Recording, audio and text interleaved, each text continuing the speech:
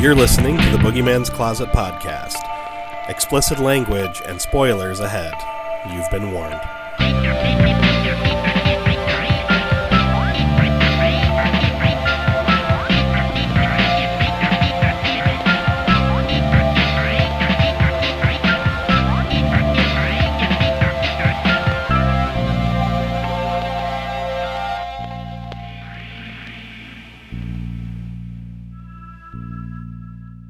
And we are back for yet another episode of the Boogeyman's Closet. As always, I am Mike Alvarez, and I am joined by two very special guests today.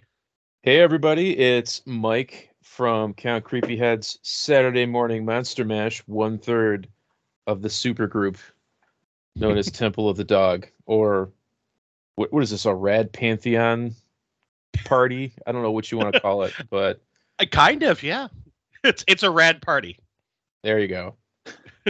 And who's that other guest over there? Hey, it's your boy, the Strasberg, the host of the Raised by Rentals program, all by myself. I do both voices. You could never tell. Yep, it's true. He's the Professor X of the Rad Pantheon. It's true. I'll take it. To me, my X-Men. I always saw you more as like the Chief from Doom Patrol, but they're the same character essentially. Yeah, and well, then Chief technically debuted like 2 months before Professor X, so he's technically the original. There you go. And see, and this is why you're the leader. Wait, does that mean that I'm what's his name? Timothy Dalton? Am I Timothy Dalton? Because I'll take Timothy that. Dalton. I will definitely take that. Yes, thank you very much. Sorry. Go ahead. Well, which English sir would you rather be? Sir Patrick Stewart or Sir Timothy Dalton? Ooh, they're both. Oh God, that's a hard. I think I'm gonna go with Dalton. Because I had a thing for him as as James Bond. He was the worst James Bond. Yet he's like my James Bond. Nice. I don't think he's the worst James Bond by a mile. I think he's hot take. Daniel Craig is the worst James Bond, but it's not his fault. It's the movies. Yeah. Okay. I'll give you that.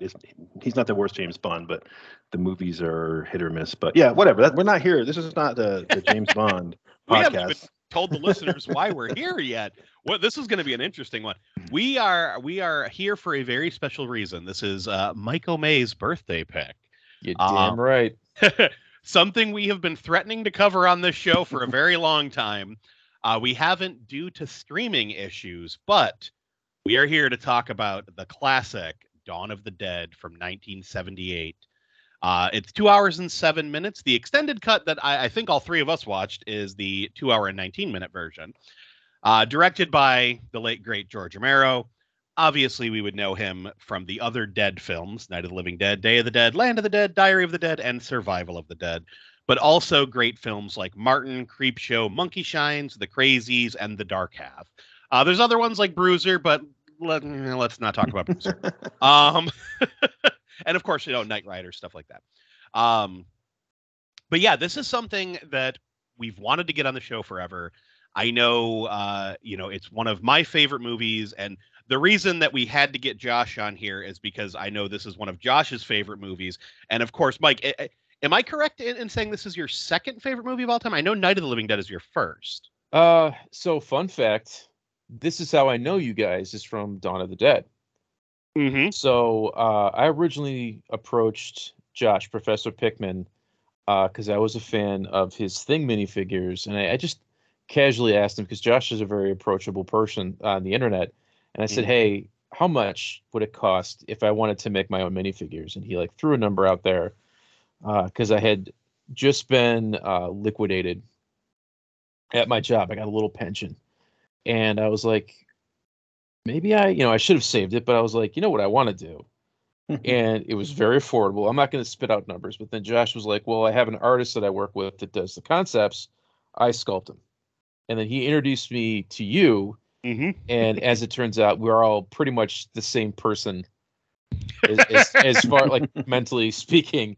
And we've been friends ever since. That turned into podcasting, and that turned into meeting Professor Strasberg, and here we are. It's like you say, is this my favorite movie? it depends on when I'm watching it.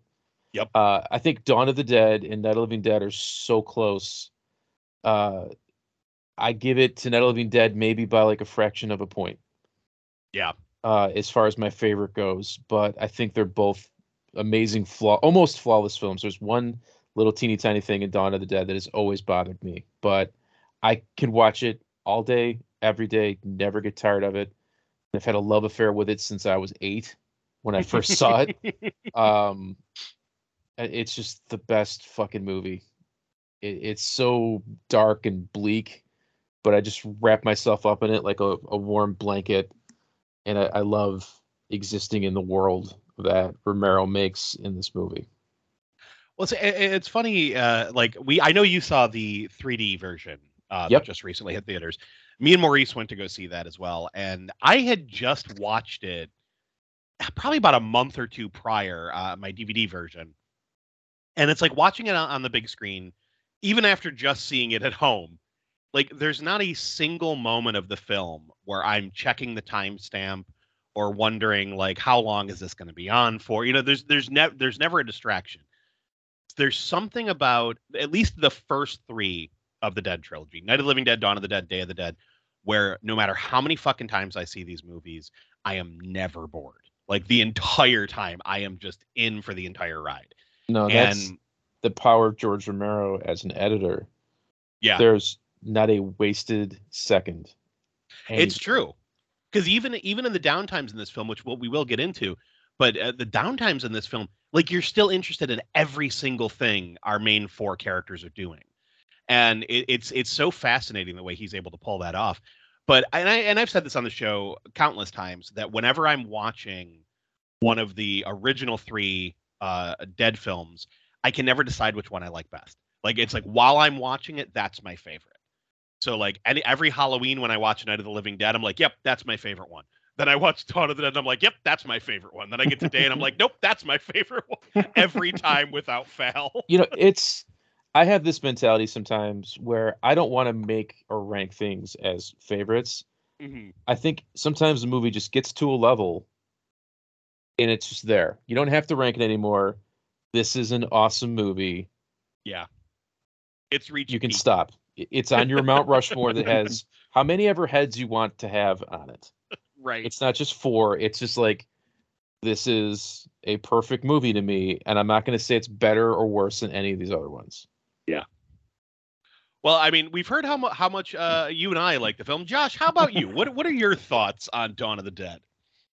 Yeah, I will say this is my favorite zombie movie. And it has been ever since the very first time that I saw it, which was probably later than most people, probably later than both of you. I didn't see it until I was 20 for the first time, because and I mentioned this on other podcasts that like I don't think of myself as like a horror aficionado per se. I just like fun movies. I like weird genre stories, whether it's a movie or a comic or whatever. So yeah, I like sci-fi, fantasy, horror, but to me, I never really zeroed in on like one more than the other. So I was never like going out and like seeking the classics when I was younger. And it wasn't until my early 20s where I was like, yeah, you know what? Like I should go out and watch these movies, And I think I saw the remake of Night of the Living Dead first, and then the original one, and then Dawn of the Dead. And at the time that I saw it, it was the perfect moment because I worked at the Smokin' Joe Reservation gas station in the Tuscarora Indian Reservation up on Indian Hill, which, for anyone who's familiar with the area there in Western New York, is at night, it's completely pitch black in like the middle of nowhere in the woods, right? Yep. And and it's spooky. It's very spooky. And there's like a gas station and a little store, and there's a cigarette factory, right? For one of the only Native American cigarette manufacturers there, Smokin' Joe. And when I worked there, it was even more like desolate and abandoned than it is now. Like they've built up that area a lot more. So I was there working at this gas station on an overnight shift. And the first couple of shifts I worked with, my boss at the time, who was there to train me, obviously. And about an hour or two into this like 11 p.m. shift, so it's like we're after midnight now, and he's like, okay, cool, it's gonna die down now. The only people we're gonna get through here are like the occasional truckers and people who are gonna like come and like park here for the night, so we can kind of let our hair down. And he busted out a VCR and a stack of VHS tapes and popped in a movie, and I was like, cool, I guess we're watching a movie on my first day at work with my boss. This is fun, you know. And he popped in, not this movie, but the original Evil Dead, the first one, which at that point I hadn't seen yet. I only seen Evil Dead 2 and Army of Darkness, and so I'm right off the bat, I was like, hell yeah, this is a great shift. And as soon as Evil Dead was over, we watched Dawn of the Dead, and I was completely glued. And by this point, it's like 3 o'clock in the morning, in the middle of nowhere, just the two of us for miles, you know, and it was like, and it was desolate, just like the movie is desolate. And I completely fell in love with it. And yeah, and I've seen better zombie movies in terms of like, you know, the quality of the craftsmanship and how they're made and how they're written. But like, I don't give a fuck. From that very first viewing, this is like the zombie movie for me. It's the perfect, you know, feeling of both loneliness, but like Mike, you mentioned, it feels kind of like cozy and comfortable. For me, my favorite parts of the movie are them just sort of exploring and like living in the mall. Like, I don't give a shit about, you know, the other conflicts in the movie as much, because it's like, yeah, those are fun, but like there's lots of, you know, fights with raiders and random zombies in the city. Like those are in lots of movies. But how many movies do you have where people are just like nesting because, you know, Fran's, you know, pregnant, and they're building a home, and then the way that they react to it, you know, and with the amazing like background music that's going, it just feels like you forget that, oh shit, there's like a zombie horde outside, because it's just so comfy and cozy. And that's kind of how I felt, like this like little random gas station in the middle of nowhere, you know, until somebody comes and knocks on the window and you're like, oh God, like I didn't, I forgot. The zombies are still there. There's people outside, shit. Yeah, so I absolutely love this movie. It's my favorite zombie movie of all time because it exists in a very specific like moment in time, and I love these types of like slow burn, quiet, emotional movies that just like zing you once in a while. For me, it's great. It's perfect. It's funny that you know, we're mentioning like how we first came upon. I think Mike, you definitely got both of us beat as far as seeing it early. I actually didn't see it until I was working at Media Play. And I got hired there in late 1996 for Christmas help. So I was 16 years old. And one of the things I would do every time I got paid is I would end up buying movies because there was such a good employee discount. So I'd go over to the horror section. I'd just kind of browse the VHS and just buy a random one. And I saw Dawn of the Dead. And I mean, we all know the classic cover, you know, the zombie head looking like the rising sun and all that. Perfect. I'm looking at it going, I've never seen this before. And I'm reading the back and I'm like, okay, yeah, I'll buy it. I don't know what this is, but I'll watch it. And I brought it home, and me and my sister watched it. And we were cackling at some of the crazy over the top acting in the beginning. But like, as it settled in to the main movie, like we were both just fucking glued to it. And, you know, when I was 16, I wasn't as much of a horror hound as I am now. Like, I still really liked horror movies, but I was also doing that thing that many of us do in our teenage years where it's like, I like film, you know, I was like trying to get all fucking snobby and up my own ass about my film taste.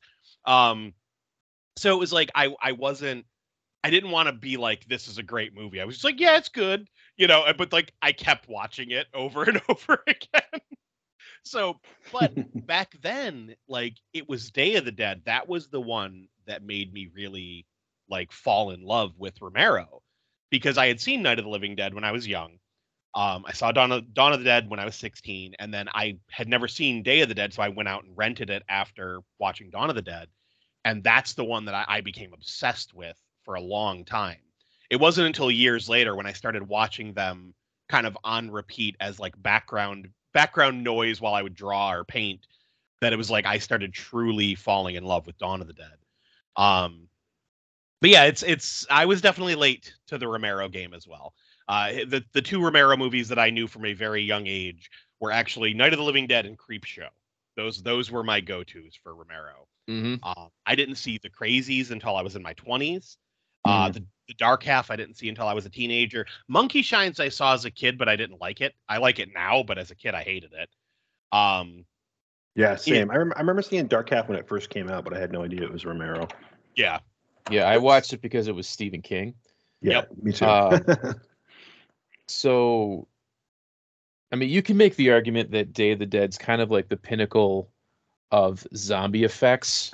Mm-hmm. And in my opinion, that's like Savini is at his peak power. Yeah. In Day of the Dead. But I don't think you will find a better zombie story than Dawn of the Dead. Yeah. I agree. I mean, And I think you're onto something there, because how many times have other zombie stories, whether it be comic books, movies, video games, how many other times has Dawn of the Dead specifically been referenced in other forms of zombie fiction? now, Josh, Oh, you yeah. said like Oh, yeah. you've seen better zombie movies. Mhm. You haven't.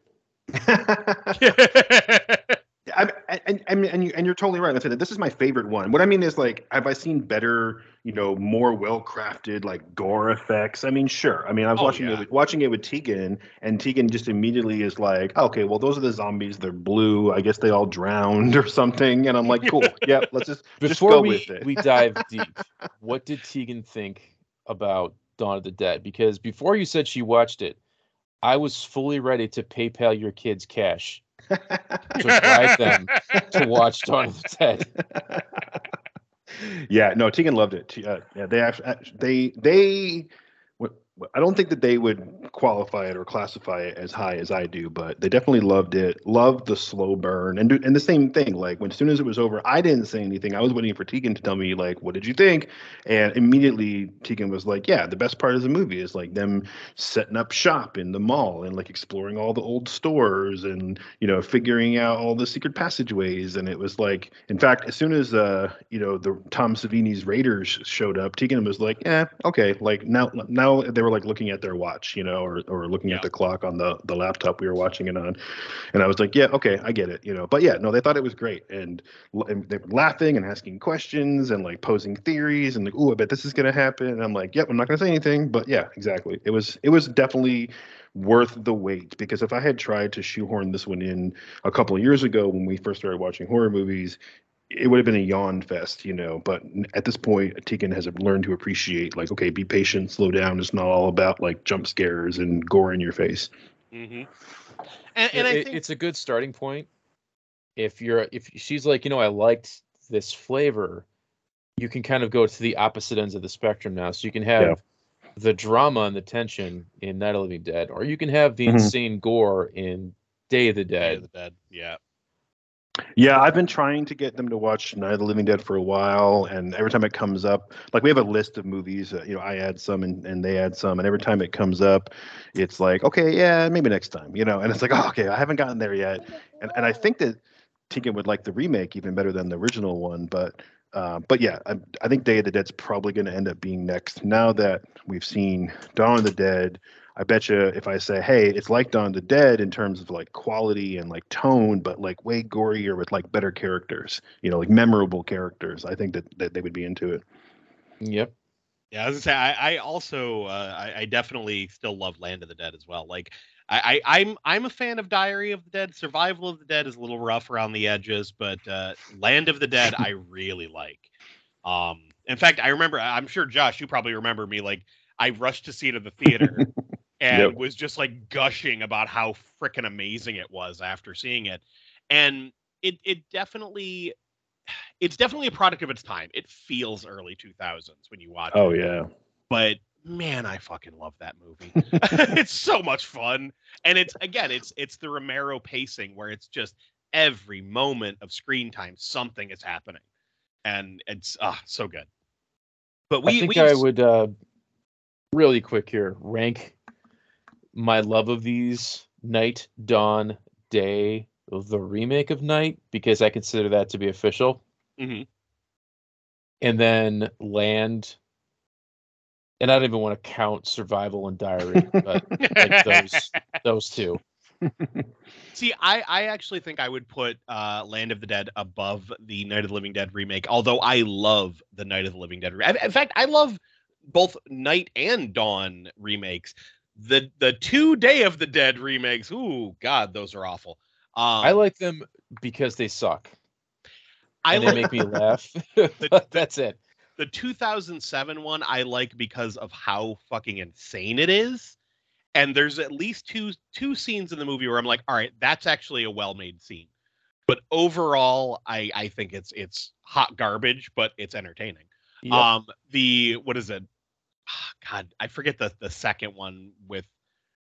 It's Day of the Dead something. Is it like Reckoning or Retribution? Revenge. What are those damn R words? There's Day of the Dead 2, Contagion, and then there's oh god, There's a one called Bloodline. Is Bloodline, Bloodline yeah. one of them?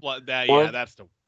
And they're all kind of like remakes. Well, there's one that's a sequel because Richard Rubenstein sold the rights for Day of the Dead and Creepshow to a company called Tartarus. Yeah. And they decided to make some really crappy sequels. And they made Creepshow 3 and they made Day of the Dead 2. And they're both like crimes against humanity. Day of the Dead 2, the only thing I remember about, because I bought it when it came out, and then I actually sold it back to Media Play before they closed. I kind of wish I didn't, because it's such a weird moment in film history. I kind of wish I still had the DVD. But I remember me and Sam watching it, and we couldn't stop laughing at the 2 zombified guys watching some like made up movie where the one guy was it was like a Frankenhooker thing. And the one guy just goes, Frankenho. And I couldn't stop laughing at that. I'm like, what the fuck is going on? But Creepshow 3, I will say, there's one segment with, like, I don't even know what the hell he was supposed to be, but the monster with, like, the giant mouth of razor teeth. That was a good enough segment for, like, a Creepshow story. The rest of that movie was absolutely awful. But I don't know, we're on a fucking tangent, man. We haven't even gotten to the cast. It's a half an hour into this episode, and we are just touching on the cast now. It's what we do. Hang on. I got something else I want to talk about now. I'll shut up now. So thankfully the cast is small, but we're going to go with the first player here is Steven, a.k.a. Flyboy, played by David MG. He was in The Devil and Sam Silverstein, The Liberation of Cherry Janowski, Basket Case 2, and Hellmaster. So the only one of those I've seen is Basket Case 2. He plays Moonface. Yep. And he was a theater actor, and he is retired now. Ah, okay. See, I knew you would know a lot of this stuff. Doesn't do conventions or anything. He's just sort of taking a knee, and he's out. Then we have Peter, played by Ken Foray. He was in Night Riders, From Beyond, Death Spa, Phantom of the Mall, Eric's Revenge, which I will get on here one day. That's a rough one. Leatherface, the third Texas Chainsaw Massacre movie. He was in The Dentist, Dawn of the Dead 2004, The Devil's Rejects, Halloween 2007, Lords of Salem. The man is in a ton of low budget and high budget horror. Like he's a great actor and a great guy. Horror royalty. Yeah, don't forget Kenan and Kel. Oh, of course. I mean, he's in a ton of non-horror stuff too. Yep. But yeah, no, he's one of those guys. I remember at Wizard World, he was there and he was just sweet to everybody. Yep. Super nice dude. He runs a deli with his brother in California. Cool. No shit, I didn't know that. A very popular deli. That's kind of awesome. Then we have Roger, played by Scott H. I'm going to say this wrong. Was it Reiniger?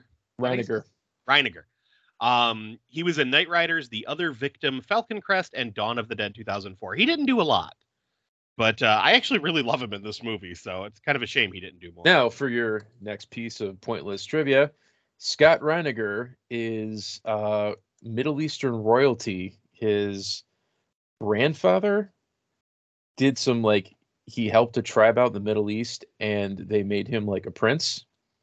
In the turn of the century, and just through lineage, he is too. That's kind of crazy. Yeah. See, I knew this would happen. I was like, I'm not even going to bother researching this stuff because I know Mike already knows it all. No, I'm glad, because I was like, it saved me a lot of time to look anything up. Then last but not least, we have Francine, played by Galen Ross, who the only things that I know her from are Madman and Creepshow. Yep. So she's a pretty prolific documentary filmmaker. Oh, okay. And I believe she still lives in Israel. She moved overseas, and she's worth quite a lot of money. Wow. But she isn't. She doesn't object to convention appearances when they do the big Dawn of the Dead reunions. She's usually there. Scott Reiniger is usually there. Ken Foree and Tom Savini. Yep, I was gonna say, and also, while I didn't write down any of his films, we also have Tom Savini. He's basically just motorcycle member number 5, but eventually he gets the name Blades in Land of the Dead, because the zombie version of him comes back in Land of the Dead, which is pretty awesome. And you'll recognize every zombie from every convention ever in the Northeast. Yep. Very true. But for anyone that's been living under a rock or hasn't been able to get their hands on this movie because of the fucking dude who bought up the rights, the basic plot is following the ever-growing epidemic of zombies after Night of the Living Dead. 2 Philadelphia SWAT team members, a traffic reporter, and his television executive girlfriend seek refuge in a secluded shopping mall. It's a very simple movie. It's basically just about survival. And I love the way this film opens. Like, this might be my favorite part of the movie, is just the first 10 minutes of film. It's so chaotic and so wonderful. And I will say this about both Romero and frickin' why can't I think of his name? Return of the Living Dead, Dan O'Bannon. Both of them have this insanely good talent for being able to focus in a chaotic scene where they'll show you nothing but chaos on the screen, but you can still pinpoint what needs to be heard. And I don't know how they do it, but they do it in their movies, and I fucking love it. Nobody does chaos better than George Romero. Watch, and it's like a staple. It's like his signature in his movies. Not everyone, but you can watch, like, a perfect example is The Crazies. Is basically like, it's like an extended version of this opening newsroom sequence of Dawn of the Dead, where it's just like he manages to wrangle cats and just have, like, everybody screaming. There's tons going on. It's a lot of, like, he just trusts the actors to ad lib, but you can still focus on the main characters of what's going on. He's really, really adept at it. Well, I read something about Romero that he never used like storyboards or anything. He just used the shot list. And he would kind of explain to his actors the general feel of what needed to happen. And, like, they had the script, but, like, he was totally cool with ad-libbing and, like, doing their own take on the idea of the script. And I was like, that's really cool. Like, not a lot of directors trust their actors enough to do that. And he had to, because they used a lot of free help. That's true. So true. A lot of the cast are, like, local Pittsburgh natives. Yeah, you did this as, like, holy crap, Night of the Living Dead is, like, the biggest thing that's ever come out of where we live. Yeah, I want to be a part of it. So I'm going to show up. I'm going to get some free food. If, you've got some speaking lines, maybe you'll get a couple bucks. Right. And everybody wanted to be a part of it. So it was an honor, but then at the same time, you can't expect somebody off the street to memorize lines. Exactly. So he's just you got to give him the bullet points and let him loose and hope for the best.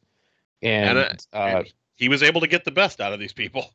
And it was more his wife, Christine Romero, and John Amplas, who were kind of day-to-day wrangling people. John Amplas, you would know from Martin, was the casting director. Yep. If you ever want to see, like, the making of all this, there's a great movie called Document of the Dead.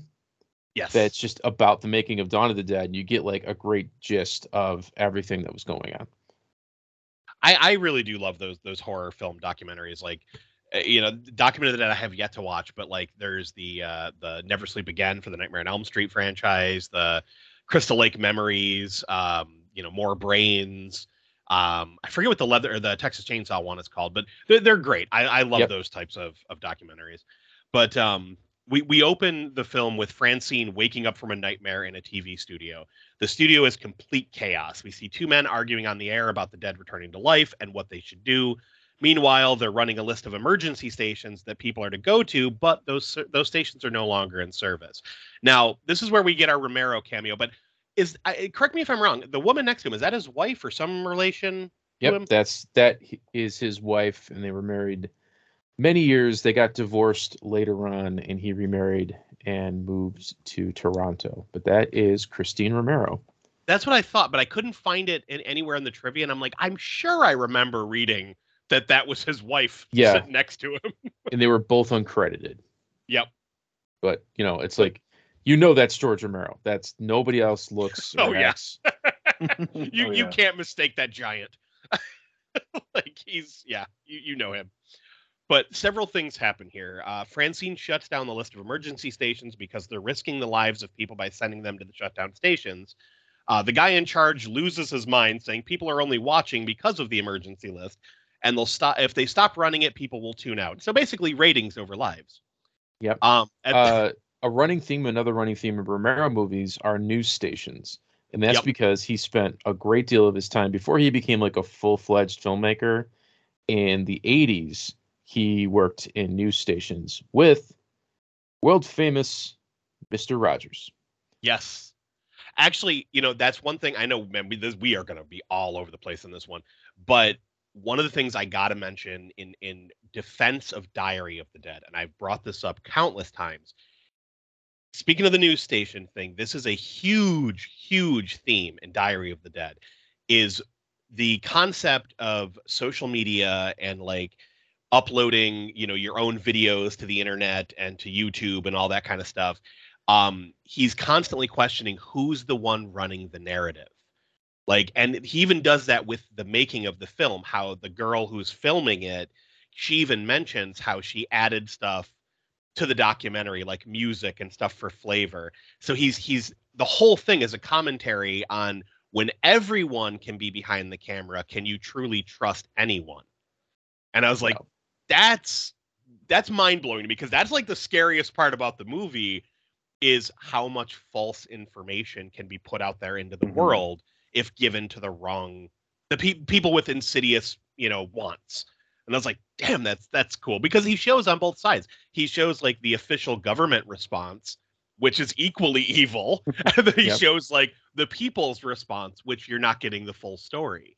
And I was like, the man was a genius. But anyway, I like at like this point the entire crew is like, fuck this, and is getting ready to leave. Like, and I love how the guy in charge yells at the guard, the like little blonde mop-headed guard. He's like, stop them. The guard's like, pff, and just walks away. Quits. Yep. It's your first flavor, or you getting whiffs that the world is just falling apart. Mm-hmm. And what's more stable than the news? It's always there, and they're not keeping it together. Exactly. And it's pretty frightening. It's kind of setting the stage for like how messed up and bleak things are out the door. Yeah, and in the first, like I said, the first 10 minutes of the movie, you get a feel for the entire world that this movie takes place in. One of the men on the air explains, so for anyone who didn't see Night of the Living Dead, he explains that the dead are motivated by food. They kill and eat their victims. The only way to stop them is to remove the head or destroy the brain. He goes on to explain that people are to be moved out of their homes and into central locations while the National Guard clean up and dispose of the dead. Now, we see Steven, a.k.a. Flyboy, comes in to get Francine. He tells her to meet her on the roof at 9. They're taking the helicopter and getting the hell out of there. She doesn't want to go at first, but one of her coworkers tells her they're going to be off the air at midnight. The emergency broadcast is taking over, so there's no reason to stay. Smash cut to a SWAT team trying to get a group of people out of an apartment building who refuse to follow the government orders and refuse to turn over their dead. The people are Let me quote something here. This movie's playing in my head as you're talking about it. Tells her we're going to be off the air. He looks into the camera and he says, "Our job here is done." Yep. And he looks forlorn. Let me ask you guys a question, because this is where it's been answered, but I always have questions about it when I watch. Romero has always specifically said these movies are in their own world each time. They're taking place, so like Dawn of the Dead came out in 1978. This takes place in 1978. Mm-hmm. But has there been a significant amount of time between the events of Night of the Living Dead and Dawn of the Dead? Or did Night of the Living Dead happen like a month ago and the world is just falling apart really quickly? Or is this a slow progression of how bad things have gotten? I always feel that that Night of the Living Dead and Dawn of the Dead are right on top of each other. Yeah. Because we see in the next scene, which we'll get to in a minute, we see connections to Night of the Living Dead. And I think Day of the Dead, it almost feels like, okay, this is now like 10 years later. Like the world has fallen. People are living in small pockets, hiding, trying to still like figure out what the fuck to do. But, we're screwed. And then by Land of the Dead, it's like, okay, New World Order. But how long do you think it's been between Night and Dawn? I would say literally like film. maybe weeks. Okay. Yeah. I don't even think it's a month. Yeah, I would agree with that too. And we haven't gotten there yet, but yeah, Mike, when get through the plot a little bit more, like they're going to get out in the countryside. We're going to see Yep. like hunters and people out, in the rural areas. And to me, that's like a direct pickup from where like Night of the Living Dead left off, right? Maybe not the next day necessarily, but in terms of like those people are still out there doing the same thing that they were doing at the end of Night. So I don't think it couldn't be a lot of time. I think months is maybe the most. If you told me it was years, I'd probably believe you, but it doesn't seem to jive with like the way that the movies fit together. I think it's really probably days or weeks. It's months for me because I've and this is from me watching the movie hundreds of times. It works either way. And this is something that I will point out as we go through the set pieces of the film. Romero, the only other director or creator that is good, maybe better than Romero at this, is George Lucas, where you can take any set piece from the film and just with your imagination or looking at things in the background, it can expand into its own story that would fill a movie and be insanely interesting. Oh, yeah. So, yes, you could just have a movie about the news station dealing with the world falling apart and how they're handling it. And it would be a great drama and a set piece with zombies. Right. See, now here's why I will say I feel like it's been weeks. Look at just in our lifetime. Look at what's happened, like with COVID, for example. Well, once COVID got rolling, look at how quickly things devolved into chaos. It was literally weeks. Like first we were hearing the stories about it. It's like, oh, that's kind of scary. No one was didn't know much about it. And then like once the information started really hitting and people started really getting sick, next thing you know, it was just like misinformation everywhere. People were panicking. People were nervous. We had people stockpiling shit. It was like, it devolved into chaos within weeks. And yes, it got better, but quickly that kind of blew up. Now, in the event of something like this, where it's like, okay, there's isolated incidents of the dead returning to life, eating people, and it's starting to blow up the way it did in Night of the Living Dead. Now, keep in mind, like Ben talks about in Night of the Living Dead, the little diner that was attacked, the cars crashing, all that. So like these little rural towns are already seeing chaos. And I think that it wouldn't take long for the news networks to start like reporting on this, the military to get involved, emergency services to start taking over. And by the point we start this film, everyone's freaking. Like, I mean, we have the military is basically kicking people out of their homes. They're trying to corral people up, trying to group people. I really do feel like, weeks and yeah, like you guys said, months is like the absolute maximum, Yeah, because it just happens so fast. You're right. COVID. What did it take? 5 weeks to hit like peak shitness. Yep. Yeah. Yeah, it didn't take long at all, unfortunately. Yeah, and exactly. I think that the beginning of this movie, the world is still in panic mode from the event, and there's enough time has passed where they've tried to put some kind of restrictions in place and some kind of like social regulations to try to keep people safe or bring your dead out or whatever, but it's obvious that these are the early days of the panic and people are still out there, and we saw in later movies that obviously the zombie plague becomes like a huge deal, but at this point, I don't know. I feel like if it were years, it would be more of a normal like way of life. Things there certainly wouldn't be people out there like hunting all the time. So yeah, again, I think it's a couple of weeks maybe. Well, and we even know like over the course of the film takes a few months because like obviously we know that Francine is pregnant, which we'll find out in a little bit. But watching the film, we find out Francine's pregnant. We see how she's kind of progressing throughout the film. But also during the Raiders thing, Peter makes the comment of like, looks like they've been living on the road for months. Yep. So, and you got to figure once we get to the point where we have like groups of biker raiders, society has collapsed. Yes. Yeah. And what's really interesting, and we really got to get back to the plot, but what's really interesting is that we see the crumbling infrastructure at the very beginning here, right? The TV stations are going offline, the security guards and the police are quitting. People are like, oh, I'm going to steal this van, a bunch of supplies and cigarettes, and get out of here. We're seeing it crumble. Like they tried to hold it together, and it's just slipping through their fingers. And then by the time the Raiders show up, and they mention they've been on the road for months, and it's like, has the world really devolved in those few months into like a lawless Mad Max wasteland? We don't see it, but that's always kind of how I pictured it. Like inside the mall, they were living in this perfect little idyllic, utopia, and outside the mall was, it was a horror show. It's like Negan in The Walking Dead is what I was thinking. Like people are out there making lives miserable for anybody who hasn't found a place to hide.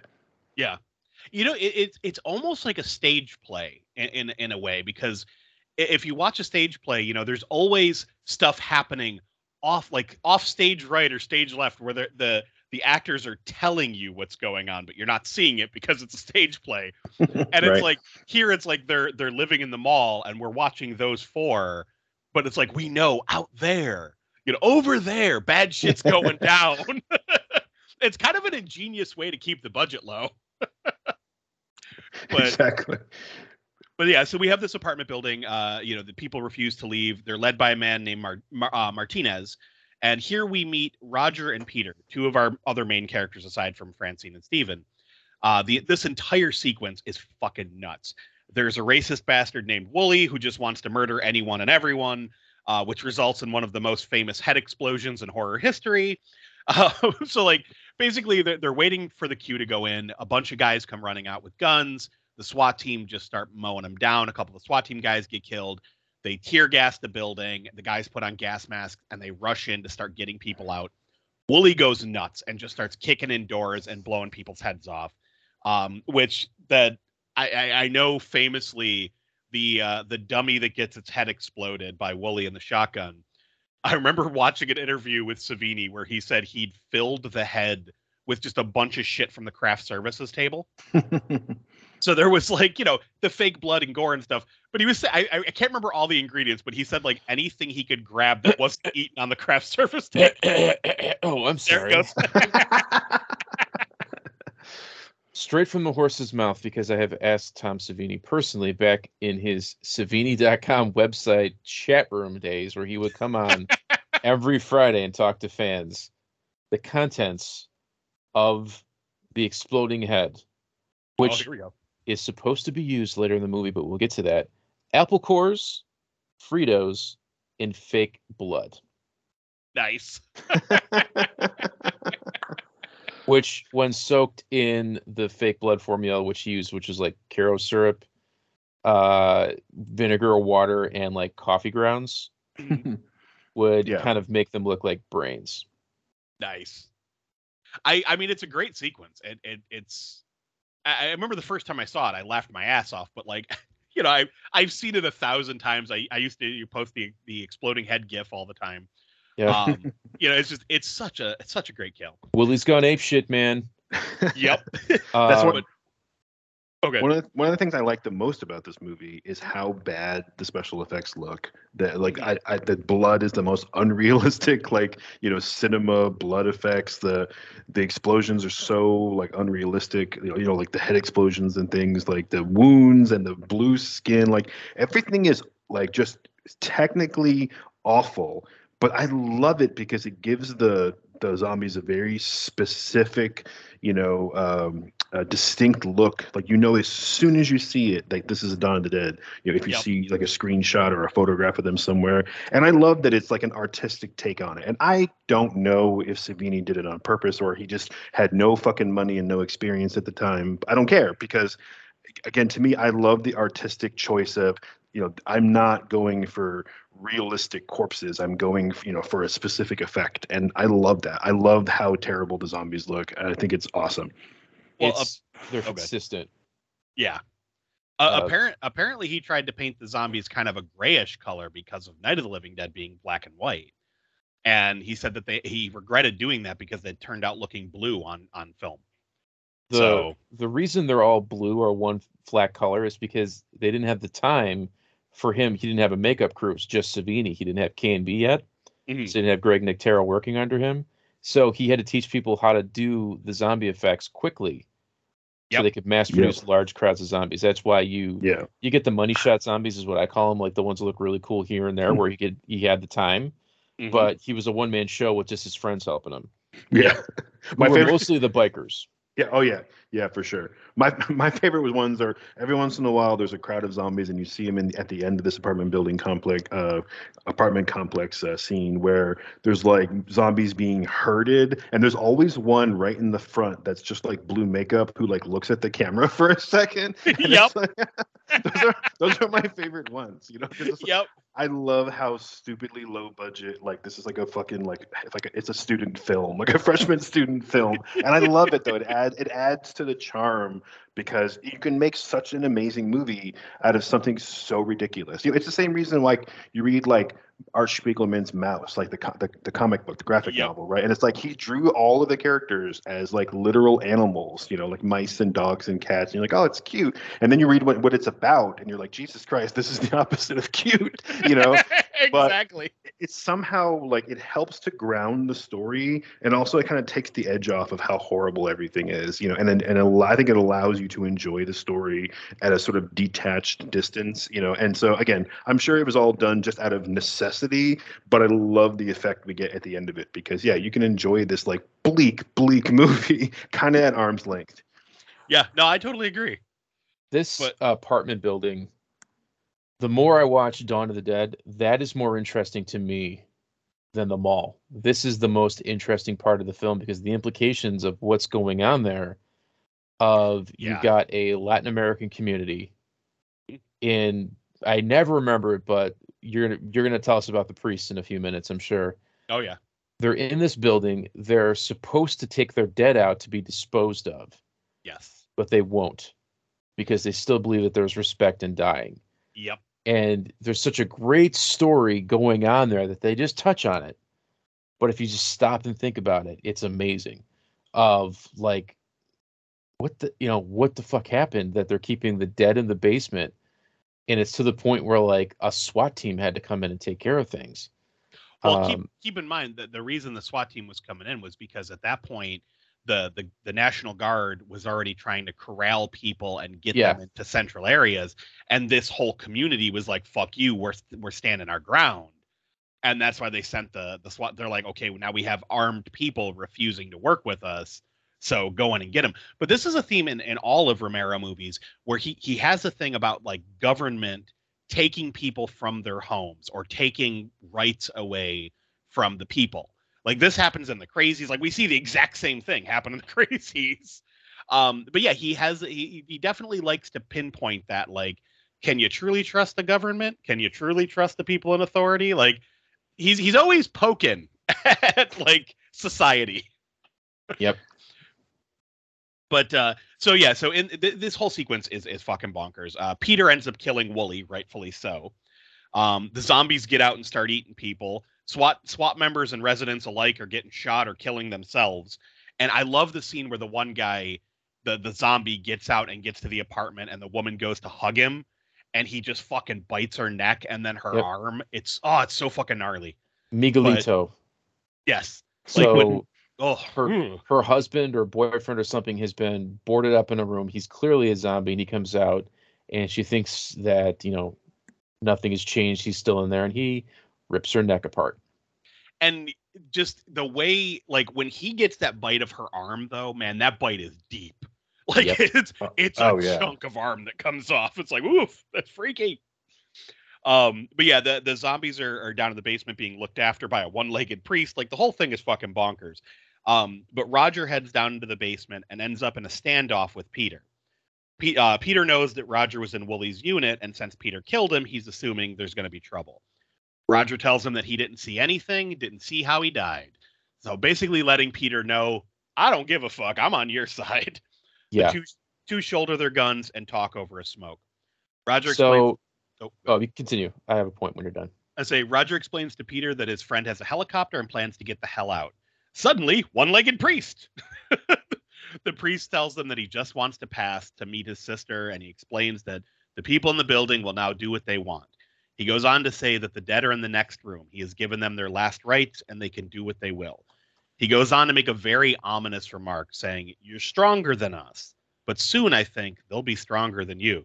And then he starts walking away, and he goes, "When the dead walk, senors, we must stop the killing, or we lose the war." He then hobbles away. It's like, oof, that's chilling. Like, I love it. My favorite character in the movie. Oh, he's great. Just how he's surviving. He's there to see his sister. Mm-hmm. He's really got a grasp of what's going on. Yep. But again, this is a Romero staple. Every one of Romero's movies has not only interesting zombies in the background. Like there's always like, hey, look, the clown zombie, the nun zombie, the fat guy in the flippers. Like there's always some kind of weird zombie. But he also has very unique side characters. Like in Diary of the Dead, we have the mute guy who's writing on the, on the little chalkboard around his neck. The Amish guy. The Amish dude who's mute. Then we have the guy in Land of the Dead. I always forget his name, but he's like the crack shot, but he has like half of his face is burned. Oh, I thought you were going to talk about the Samoan guy. Oh, the Samoan guy's great too. But I mean, there's 35,000 cars in Samoa, all stolen. I love that. But again, each of his movies, he has a unique looking character. I think Night of the Living Dead is the only exception to that rule, but that's because it was so isolated. It was just the one house of people.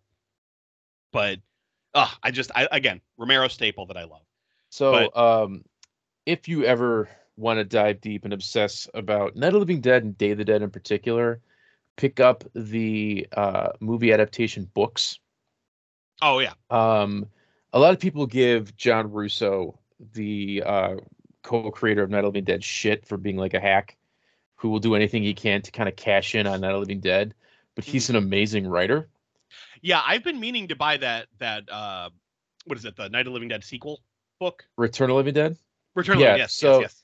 He writes books like kind of like dime store westerns. Mm-hmm. They get to the point, they're very good, but Night of the Living Dead expands on a lot of background stuff that you think they wanted to throw in the movie, but they kind of couldn't for budget reasons, or like they didn't have the ability, and it fleshes out the story more. Dawn of the Dead is paced entirely differently, whereas the bulk of the story takes place in the apartment building and them running away, and it kind of ends at the mall. So you get like expanded relationship building with Peter and Roger. Nice. And it really hits harder when people die. Yeah. But you also get a grasp of like what's going on at this apartment complex. And like how they're both kind of coming to terms with how fucked up things are. And they just want to run. So I was gonna say this next sequence is actually one of the most frightening things in the film for me. Where we see the military guys and the SWAT guys like busting open a barricaded door. So there's like these wooden slats barricaded across a door, and they bust the door open between the slats, and just there's this fucking wave of undead that break out and come into the hallway. And they have no leverage because it's like the military guys are all in the hallway, but the zombies start pouring out and like pushing over top of them. But there's a point that Josh was talking about a minute ago, where right when this happens, when they first bust out, there is one person who looks right at the camera. Like one zombie who's like, peekaboo. Yeah, and the slats are like the cheapest wood you've ever seen. Oh, yeah. Like, I don't know how they held anything. It's balsa wood. Yeah. And like there aren't even any nails or anything. You can tell some of the actors were like pretending to push the wood out while they were actually just holding it in place. Yep. And the door clearly like opens inside. Yep. So like if any zombie figured out to just pull instead of push, they'd have a problem. Good thing they're dumb. But back in the basement, we see Peter and Roger go into the room with the dead, and we see one of those storage cages that are in the bottom of most apartment buildings. And it's just filled with zombies and wrapped corpses that are still moving. And the zombies are kind of like eating something. Like we don't know if they were feeding them or what was going on. But one by one, Peter and Roger start shooting them in the head, putting them down. And this is actually where we get the little line of dialogue that you mentioned, Mike, where Roger says, "Why do these people keep them here?" And Peter says, "Because they still believe there's respect in dying," which, again, another chilling moment. But we cut to Francine and Steve arriving at a police outpost where they're supposed to meet Roger. Now, I know this is cut from the main film, but since we watched the extended cut, I'm going to go into it. A few men, the few men that are there are dead. They begin refueling the chopper and get jumped by a few remaining cops who are about to go on the run like everyone else. They argue back and forth on whether or not they should steal the chopper from them, but they decide it can't carry all of them or can't carry all the cops. And besides, if Steve dies, there's no one to fly it. Mm-hmm. Just then, Roger and Peter pull up, and everyone decides it would be silly to try to kill each other, so they go their separate ways. Fun cameo from Joe Plato, whoever you pronounce it, also known as Rhodes from Day of the Dead. I didn't even fucking notice that. Yeah, he's the main cop that's threatening him, isn't he? He's one of the quote unquote cops. Yeah. Shit. As soon as you said that, I could see him. I'm like, holy crap! I didn't notice it. Because he was a native Pittsburgh actor, but then you can kind of make the expansion of is he the same guy? Does he have an adventure to make it to Day of the Dead? Because there's the main guy in Survival of the Dead who cameos in Diary of the Dead is also in Land. Mm-hmm. Is he the same guy? Exactly. Well, he's supposed to be. Yeah. From what Romero said on the commentary track, yeah, he's supposed to be, because Diary of the Dead and Survival of the Dead happened during the outbreak, where Land of the Dead is where it's the penultimate, where everything ends up. So even though Diary and Survival came after, it's supposed to take place during the dawn day craziness. So you'd have to use your imagination, but it's possible that Joe Plato somehow ends up in Florida and in the Army. That's cool. Hell, maybe he just put on a military suit and just started calling the shots. You never know. The world has fallen apart. Just like he put on a police officer's outfit. Yep. But Roger introduces Steve and Francine to Peter, and immediately Francine is like, "Can the chopper hold the extra weight?" And I love the look that Peter gives her. He's just like, "This bitch right here, I know you didn't just call me fat." Yeah. The look he gives her is so damn funny. There's also a running gag with the raiders that they meet. They ask him if they have any cigarettes. Yeah, well, that's no. Right here, he goes. we get the great little moment where one of the cops goes, "Hey, do any of you have any cigarettes?" They're like, "Nope, sorry." And as soon as they get in the chopper, they all start smoking. That's awesome. I also love the dopey grin on the guy's face, because he's like, where are you headed? And he's like, "To the island." And they're like, "Which island?" "Well, any of them." And then he goes, "What about you guys?" He goes, "Straight up."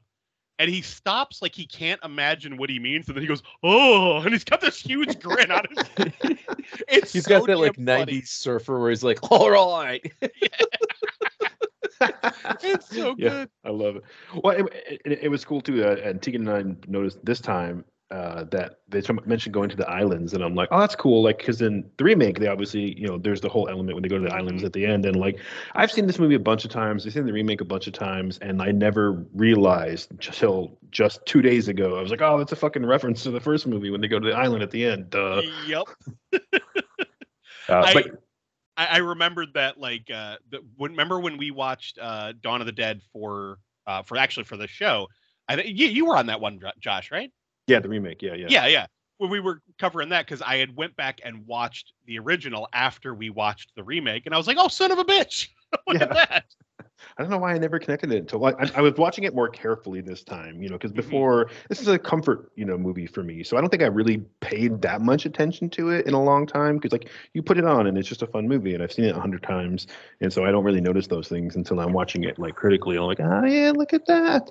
Yep. But yeah, you were right, Mike. I was just Googling it. Yeah, Joe Pilato he's the main guy there who's pretending to be a cop, the one who was threatening Peter directly with the winter hat on, the little toque hat on, and that's the and I'm like, oh shit, you're right, that's cool.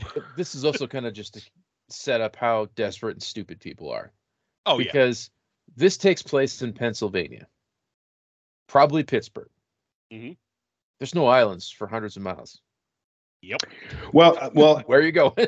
And that's another detail that I never realized until this watching it, because I was thinking the same thing. I just assumed it was Pittsburgh because Romero loves Pittsburgh, right? Philadelphia.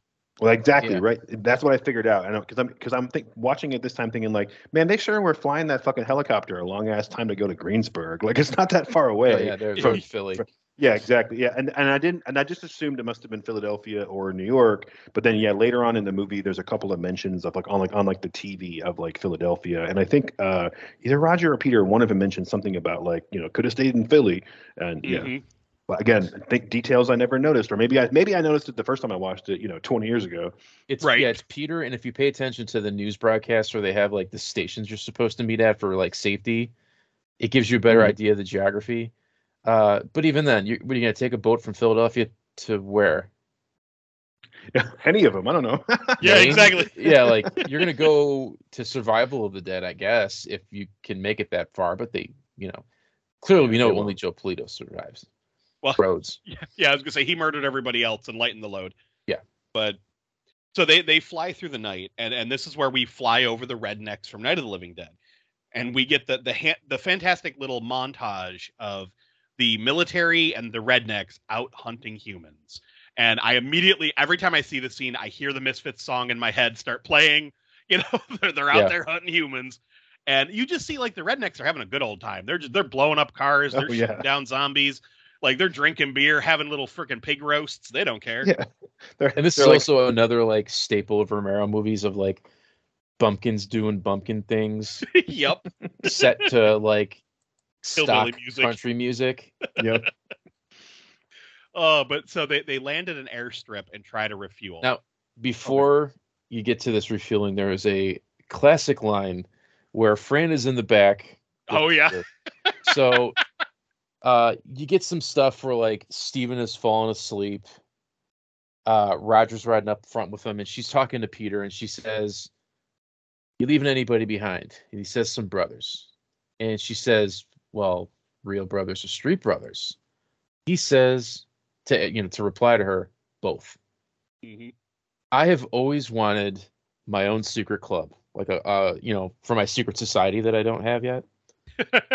And to get into the secret society, there is like a speakeasy where you have to knock on a door and a little slot will open and you have to answer the password to get into the secret club. And it's going to be real brothers or street brothers. And you have to say both. That's how you get into the club. That's how I know you've seen Dawn of the Dead and that you're down. Anybody else, it's like, oh, yeah, real brothers. And I'm like, no, I don't know who you are. Bye. You failed. The hatch opens up in the ground underneath them and they disappear. Nice. You got to prove to people that you're down. Exactly right. Exactly. But, what you answer that question properly, that is the secret handshake. I don't know. I haven't thought that far ahead into the club. I just like the door. But no, that scene, yeah, I always forget about that. Like where they're kind of getting to know each other because Peter asks her if she's with Steven, and she says most of the time, and he goes, "I just like to know who I'm with." Yeah. And then then they start talking about their past. Now, but this is also before you go to the airport, a great movie you can approach from odd angles and you can get a different story. Like say you've seen Star Wars 100 times. If you watch it from the perspective of the Rebels or the Empire, you can enjoy it in a different way, right? Mhm. I'm using Star Wars as an example because there's a lot of parallels between the Romero Dead trilogy and the Star Wars OG trilogy. When I was watching it in 3D, this, viewing number 97 or whatever, Mhm. I approached it. It just kind of hit me like, holy crap. This is Peter, one of the sole black characters in this movie, going into this crazy white universe. Yep. And doing all the stupid things that white people want to do. And it starts the minute he gets on the helicopter. Yep. And the rest of the movie is just like his continuing bad choices as he follows the lead of all the stupid crackers, honkies, white people, whatever, as they make insane choices. And if you watch it from that angle, it's an entirely different movie. I mean, you're not wrong. So they land at this airstrip. The pumps are mostly empty, but they find some fuel. While Roger is refueling, the rest look around. Steven and Francine go to check out the hangars, and Peter goes and pokes around in the office. Peter has an encounter with two little zombie kids here that are pretty dang fast, and actually the only two zombies in the entire Romero universe that run instead of shuffle. This more trivia. This Yep. is Tom Savini's niece and nephew. And they didn't tell Ken that they were going to be children. He told he was told that zombies were going to come out. So that look of shock on his face when they first come running out was actually, Ken kind of shocked that the zombies were kids. So I thought that was fun. That was a fun little piece of trivia I was reading about. Also, the only time where there's no actual squid hits, it's just kind of funny editing. Yep. So you hear machine gun noises, and it cuts back and forth to close-ups of the kids bouncing on furniture. Yep, exactly. This is a great scene if you've got the Blu-ray. Pause it. When Peter walks into this airport, which is a local landmark, you can still visit it if you go to Pittsburgh. On the wall, there's just tons of notes for people who have fled in private airplanes. And there's a movie in itself of the stories that are being told of, like, Josh needed insulin, headed to Evansville. Take your pick. Right. You can just pause it and zoom in and read all the crazy stuff, and it's really cool. Well, that's also another staple of the zombie genre after this film, where tons of zombie films, zombie comics, zombie video games have those moments where you go into a city or a town or a once populated area and you see photos and notes to loved ones. In fact, in Dead Island, they have that, the video game. And I know The Walking Dead did it. And like, there's just tons of other zombie fiction that has utilized that little piece of I guess, trope for zombie movies. 28 Days Later is probably the most famous. Right. Well, because they really focus on it on 28 Days Later. But like, it is in a ton of other stuff. But I love in the hangar how Steven has this awkward tussle with a balding zombie while Francine just watches. Like, she literally does nothing, and he's just like throwing himself on top of this bald guy, and they're just like rolling around. This scene just establishes how useless Steven is. Yes. And I mean, we got to be honest. Any of us would probably have the same fight scene. Oh yeah, no, it's a very realistic fight scene if you're not a fighter. He gets a hammer. He thinks he knows karate. He like tosses his body. It's awkward. Well, yeah, because he smashes the bald zombie in the head with the hammer that he gets. But then there's another zombie walking up behind Francine, and she still looks like she has a horse tranquilizer up her ass. She's just kind of standing there. And then he just runs and throws himself, like literally leaps through the air and tackles the zombie. Yeah. It's fantastic. Yeah, I watched this with Tegan, and like all that Tegan could say was like, "What are you doing, bitch? Move!" Right? Do something. You're just standing there like a statue. And I'm like, yeah, we haven't seen Night of the Living Dead yet. Yeah. Oh God, Barbara. Not used to that reaction. Yeah, God, exactly. You know, if you want a good answer of how long the zombie epidemic is going on, the deer in headlights reaction of Fran and Steven is a good indicator that this is relatively new. Yes.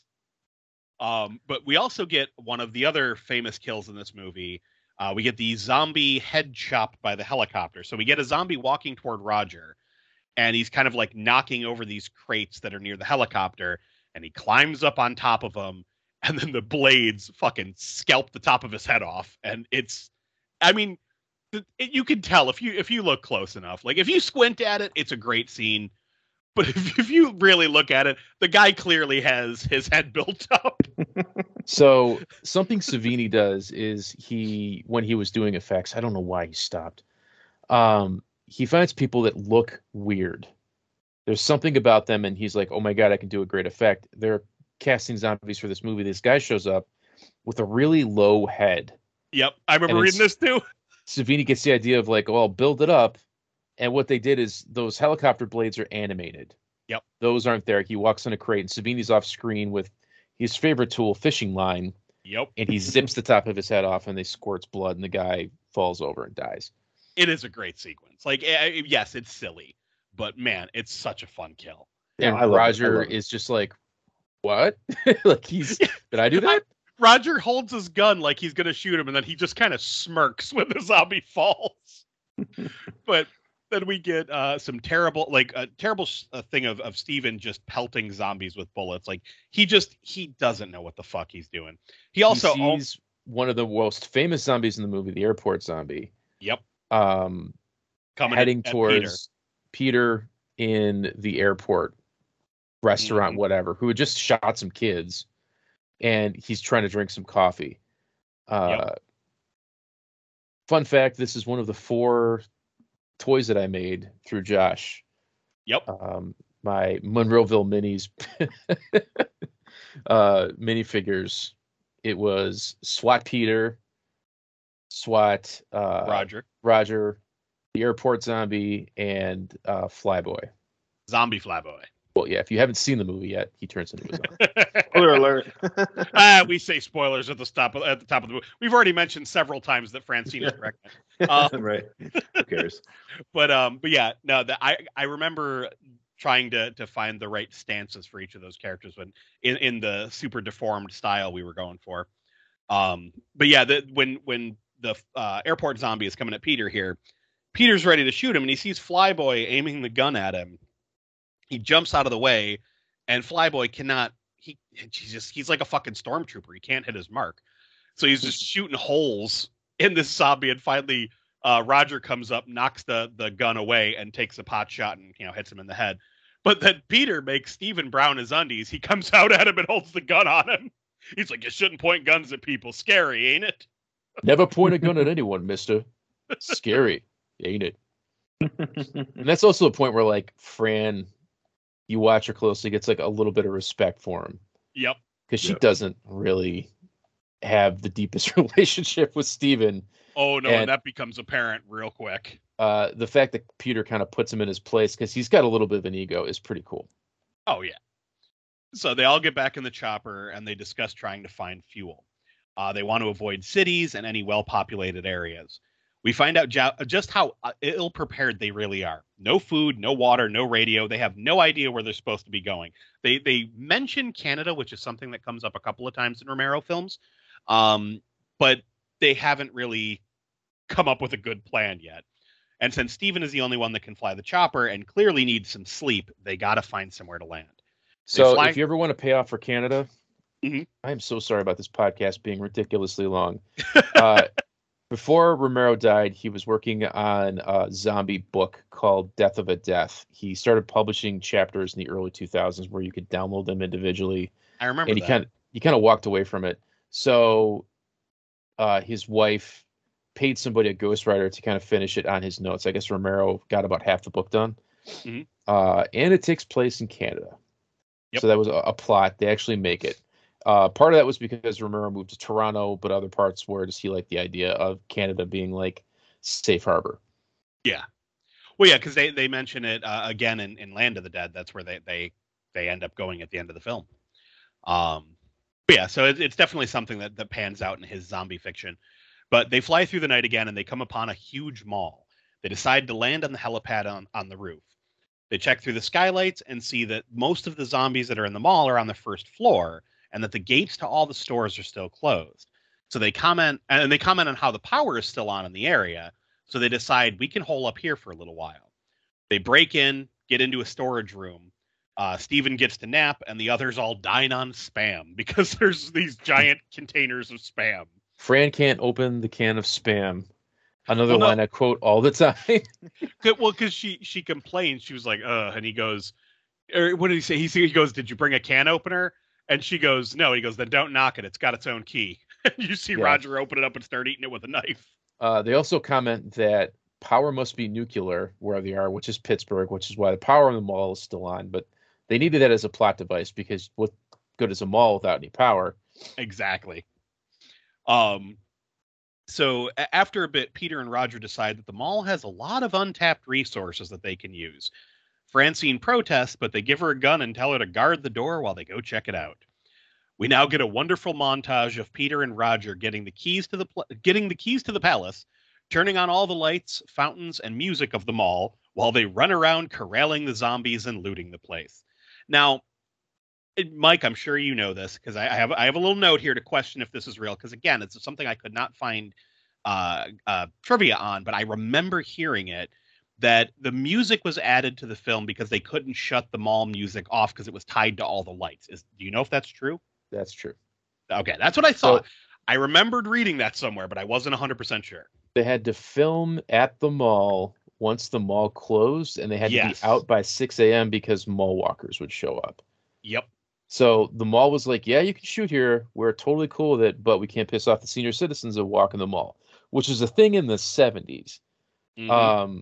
But yeah, as Romero likes to do, when he didn't have a soundtrack initially, so he was using free stock music. So he got that German doot doot doot doot doot doot doot, and that's kind of carries over in the movie. Until Dario Argento came on, then he got the Goblins to come in and give you. It sounds goofy at first, but Jesus, there's such earworms. Oh yeah, that soundtrack is just gold. It's very desolate, and I love it. Oh. Yeah, that trivia about the music is actually really interesting too, and that goes back a long way because that first time that I saw this movie way back in like the year 2000 with my old boss at the gas station, he mentioned that while we were watching it, like, they couldn't turn the music off, so they just like wrote it into the story. And I remember thinking like, oh, that's so cool. And so I've had that stuck in my head for all these years. And I'm sure he probably read it in some Fangoria or something. But anyway. Yep. Yeah, that's one of those things. I think it was either a Romero interview, or maybe even the commentary track. There was some bit of trivia. I remember them talking about that in specific. But when I was doing the research for this recording, I couldn't find it listed anywhere. And I'm like, damn it, did I imagine that? Like, no, was it like a fever dream I had? I think it's in the commentary track for Dawn of the Dead. Yeah. And once you see it, I'm hearing it in my head right now. There's like a slide whistle. Mm-hmm. Doot, doot, doot, doot, doot, doot, boop. It just plays every time they're in the mall. I love it. So a few things happen here. Like once they get things going, they basically use the 2-floor department stores. They will get the attention of the zombies on the lower floor and then escape to the upper floor. So pretty solid plan. Francine wakes Steven up and tells him what the guys are up to. She wants to just bail on them, but Steven refuses and goes to see what they're doing. There's a moment where Roger's rifle gets stolen by one of the zombies, which is something we'll see pop up later throughout the movie. Mm-hmm. They're trying to close the department store door, and zombies are kind of piling in. And one of them just grabs his gun, and Peter's like, "Let it go, man!" And then, like the zombies just looking down the barrel, walking away. He is a reoccurring zombie in the entire film. He just walks around pointing a gun in his face as a running joke. But so Steven finds a book of blueprints for the building and finds air vents that they can use to travel around. This is something that will come in handy throughout the rest of the film. But he also almost gets himself killed because he's a fucking idiot and a bad shot. So we see the moment there's a zombie following him, and he just starts like shooting blindly at the zombie, and bullets are ricocheting around the room. And then finally, when the zombie gets close enough for him to shoot, he's out of ammo. So like he quickly runs and tries to reload it. The zombie almost gets him. He falls over, doesn't know what bullet or where the bullet is in the gun. So he keeps clicking and clicking and clicking until finally he shoots the zombie in the fucking head. I also love the scene where Peter and Roger are like kind of making their way through the zombies, and Peter just hucks what's clearly a dummy over the railing. Like he picks it up and throws it, and it's just like flopping in the air. And yeah, this was the moment when Tegan was just like, "Yes, yeet, yeet." It's so funny. But Steven almost leads the zombies back up to their hideout. Like he goes running back toward the stairwell, and but Peter manages to get him to get away from there, telling him you don't want to lead the zombies back up there. But one of the zombies hangs back while Peter and Steven and Roger get back to their zombie corralling and looting. You also get a fun scene of the screwdriver to the ear zombie. Yes, once they get back into the department store. I love this kill. So there's just a zombie pretending to be a mannequin. It's just like standing with the mannequins, and it tackles Roger. And he's like wrestling with it, and he pulls the frickin' screwdriver from its belt, sticks it in its ear, and twists. It's done with different sized soda straws. Yep. And a rubber screwdriver handle full of fake blood. So good. Such a great death scene. But the guys all kind of figure out like they got a good thing going in this mall, and maybe they should stay there for a while. So they use the air ducts that Flyboy found to get past the zombies. Meanwhile, the zombie that held back or stayed back is the Hare Krishna zombie, and he makes his way up to the stairwell leading to the storeroom where they're hiding. Can I just say how difficult it is to explain to somebody younger than like a millennial what the fuck a Hare Krishna even is? Like Tegan asked me like, what is up with this character's haircut? And I'm like, fuck, man, I gotta explain what this is for you to like get it, Oh man, the funny thing too is like you're gonna have to explain to them like there's so many 80s movies where Hare Krishnas are a thing. So like airplane. Airplane. Yeah. Depending on how far down the 80s rabbit hole you two go, you're going to have a lot of explaining. That's what I said too. I was like, man, it's like back in the 80s and 90s, like everybody was always picking on Hare Krishnas. They were the butt of so many jokes because they're like a cult, but they're kind of like cute and cuddly about it, Right. Like... They're the friendly cult. Are they even a thing anymore? Yeah, I just Googled it because I knew it was coming up, and I'm like, fuck, I don't even know. But yeah, technically they're still around, but yeah, they've just fallen really like out of popularity. But like, yeah, they were. It was like, come join my religion, where it's like super like pacifistic, like anti-war, and all that stuff is great. But like the way that they were treated in 80s movies was like, look at these fucking pussies, I mean, they pop right? up in everything from Police Academy to freaking Dawn of the Dead. Like they're in everything. Oh my god. Yeah, the 80s was a testosterone decade that was not kind to the Hare Krishnas. At least not in movies. But okay, anyway, moving on. Like, what do you mean, fuck war? Everything's about being a real American hero, damn it. Ronald Reagan says I'm supposed to punch you. Yeah, exactly. I'm supposed to ride a nuke into Russia. Like, oh Jesus. But so anyway, Francine sees a zombie coming up and tries to barricade the door, which he pushes away, which makes me question how fucking strong this Hare Krishna zombie is, because he knocks all the barricade over. Yeah, but she doesn't try that hard. She only put like 4 or 5 boxes up. They had like a whole fucking stack of like 20, 30 boxes before. Like, she's so afraid. Like, she froze earlier that she might as well be frozen now because she puts like 4 boxes up and then she's like, I gotta get out of here. And like, kind of climbs the ladder. I mean, it's like she's never seen a ladder before trying to figure it out, I mean, you're not wrong. But she's got that Romero cliched hysterics for women. Yeah, that's exactly. That's the like with the fucking Barbara, but it's silly because they drag it out for so long that it's so obvious that Romero was just like, just give him time to catch up with you, and she's just like, oh, I fell again. So, what do I do? But yeah, so he gets in there. Francine has no weapons, but she uses a road flare to freak him out pretty bad, which cracks me up every time because he's like, "Meh, fire bad!" Like. The reaction to the zombies with fire is always funny to me. But the guys make their way upstairs and they find the zombie trying to get Francine and they kill it. I like how Steven basically just pets Francine while she's damn near catatonic. He's just like petting her head like, they're there now. It's okay. Drink some whiskey. But so like this is where Act 1 kind of ends. So what are you guys thinking at this point? Love it. Yeah, I love this movie. This time watching it, I was getting almost a little impatient because I'm like, hurry up and get to the mall, get to the good stuff. At least for me. Right.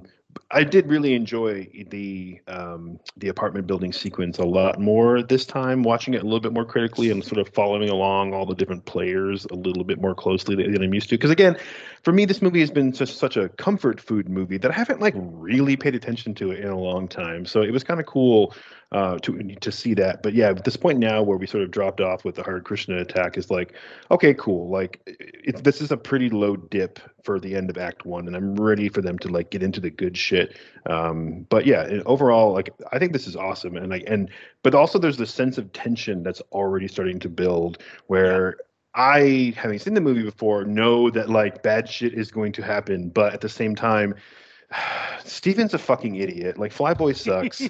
Roger is cool, but he's already showing this very, rash, impulsive attitude that's just going to get worse. And like, there's a sense of like impending dread where like Peter seems to be the only one with his head screwed on tight, and shit's just about to fall apart. So yeah, I think this is a great way to lead into the second little section here. And Peter is thinking, like, why did I get in the helicopter with those white motherfuckers? Crack. See, now I absolutely love the whole opening, because it shows you how, first of all, how chaotic it is. I explained that at the beginning, but it shows you how some people are just refusing to give up their creature comforts. They're refusing to give up life as they know it, while others are like, fuck it, it's the end of the world. Like, the shit's gone bad quick, and it's just, I love seeing the different reactions of all the different characters, right down to our main four, of like how, Peter, Steven, and Roger, they kind of like what they got in the mall. They don't want to give up their comfort. And Francine is like, we got to get the fuck out of here. Like, this shit's bad. We can't stay here. Like, everybody has a different reaction that we've seen so far. And I love that. I love it because it does feel very much like the world is ending. And again, compare it to COVID. Look at how people reacted. Some people are like, I don't want to change my lifestyle. My lifestyle is what it is. Fuck you. I don't care who lives or dies. I'm going to live my life. Then you had other people who were panicked and stockpiling. You had people who were afraid to leave their houses. You had other people like myself who were forced to leave their house, but were terrified. Like it was just like living through COVID and then watching a movie like this. It's like, damn, yeah, people really do suck in a panic, don't we? Like, we're not good at this. But anywho, so Act 2 picks up. Some time has passed. They have their little room set up with a TV and radio and food, blah, blah, blah. They got nothing but the emergency broadcast signal on the air. The guys listen to the radio and drink while Francine sits in the next room by herself smoking. Peter comments on how Francine looks sick, and Steven tells them that she's 4 months pregnant. Now we get this fucked up moment. Drinking and smoking. Oh, of course. Oh, the 70s. Back then, it was fine. It helped strengthen the baby. But we get this fucked up moment here where Peter asks Steven if he wants to get rid of the baby, telling him it's not too late and he knows how. Francine is just sitting in the next room listening in horror because Steven doesn't answer. He just kind of shakes his head, and it's like, he's like, so Francine doesn't know what's going on.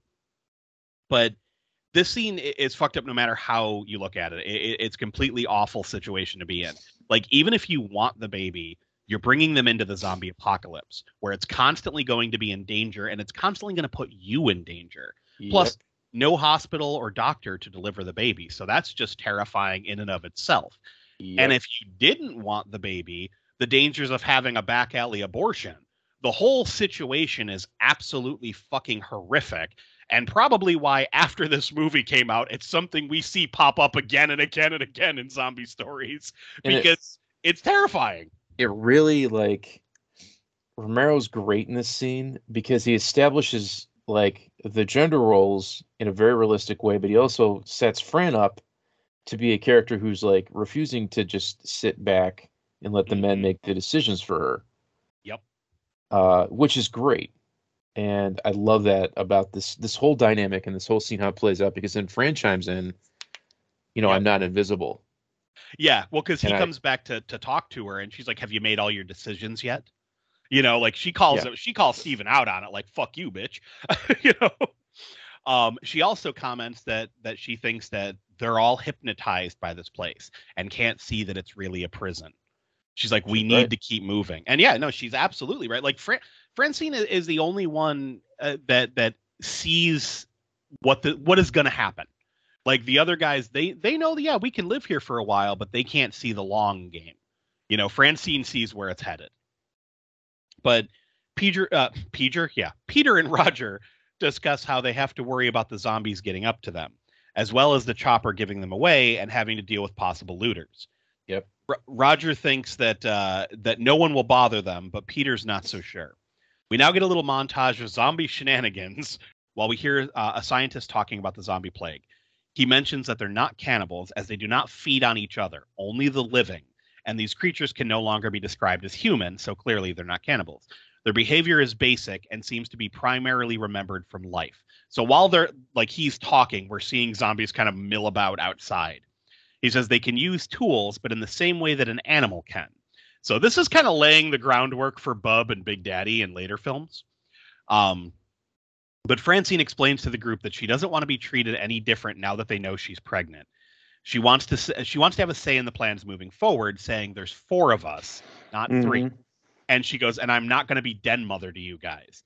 She goes on to say that she wants to learn how to fly the chopper, telling Flyboy that if something happens to him, they need to be able to leave, and they're not going to leave her alone again without a gun. Basically, and she pretty much establishes that like Flyboy's a walking accident. Exactly. But she also she's the only one here that seems to have her wits about her and is being reasonable. But Flyboy gets all butthurt. He's like, oh, and starts slapping down a gun, and he just looks so pissed off. Yeah, Flyboy fucking sucks. And it's another one of those things that I noticed before but never really noticed it until this last time watching it. I always knew that I hated Flyboy. He was just such a douchebag. He can't fucking do anything right. But and that's the problem. And it's not like he's just a bumbling idiot. He's actively fucking he's rash and impetuous and just he's like a little bitch just pouting in the corner. And man, it just gets worse and worse. He makes so many stupid decisions, and it's he's the little brother who wants to tag along with the cool older brothers who are going out to do cool shit, going skateboarding or hunting or whatever. And he's the little brother that's come on guys, I want to come too. And he's just tagging along, making every mistake in the book, screwing everything up. And a lot of things would have been better in this movie if Flyboy would have just fucking sat down and let the big boys take care of shit. It's true, because he's such an annoyance, and that continues up until how he gets himself taken out. It's just a reasonable reaction to how a character like that would react, because he doesn't have the survival skills, and he's trying to impress Roger and Peter, and then Fran shows up and makes him look like a bitch. So of course he huffs and puffs and throws a tantrum and trots off like the bitch that he is. Exactly. But I do love this scene because they're talking about what they're gonna do, and Francine mentions how she wants to be on the plans, and she's like, okay, so what are we doing? And Peter goes, we're going out, you're staying here. And then he goes, at least until you can learn how to handle yourself. So again, Peter is still kind of calling the shots here, but is being reasonable. He's not telling Francine you don't get a part in this. He's just saying you need to learn how to handle yourself first, and then you can come out with us. Yeah, he should have said that to Flyboy too. I totally agree. Yeah. So the plan that these guys come up with is actually pretty ingenious. They see these trucks at a shipping yard nearby, and they decide that they're going to hotwire the trucks, drive them up, and block off the glass doors to the mall. So this way the zombies they're going to be able to get between the truck and the door, but they're not going to have any leverage to really pile up against the door and cause a problem. So they're one by one, they're going to hotwire them, pull them up in front of the doors, hop back in the other truck, drive back, and keep getting trucks. So we now get the montage of them putting their plan into action. Flyboy flies the chopper around, watching over them, while Peter and Roger go through barricading the doors. Roger basically pulls the truck up in front of the doors, then hops out, gets into Peter's truck, and they drive back and repeat. Only problem is during this sequence, Roger is becoming a little more unhinged and is getting sloppy. We get the scene where the zombie crawls into the cab with him and he's fighting with her, and Peter is put its head up, man. He holds the zombie's head up, shoots the zombie, which was really cool in 3D. Shoots the zombie in the back of the head, covering Roger in blood. And then, when he gets up, he looks all crazy-eyed, and he's like, we got this, man. We got it by the ass. He's just losing his fucking mind. That was Tom Savini's girlfriend at the time. Oh, no shit. Yeah. That's funny. But I do like how Peter tries to get him to get his act together, but, Roger ends up fucking up in the end and getting bit. So because he leaves his fucking hot wiring tools in the one car as they're driving away, and Roger's freaking out like, fuck, I left my key, or I left the tools. And he's like, we got to go back, man, we got to go back. And Peter like grabs me. He's like, you better get your head on straight, like, you know, because you're not just messing with your life, you're messing with mine.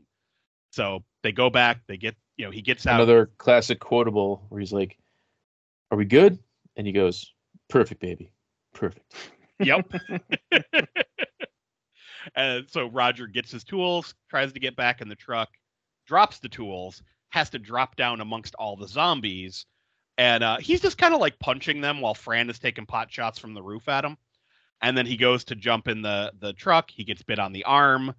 Then he climbs into the cab, and one of the zombies bites his calf. And I'm like, every time that bite happens, I'm like, oh fuck, that looks like it hurts. Like, oh yeah, I hate that bite. I hate it. Yep. It's like, ugh.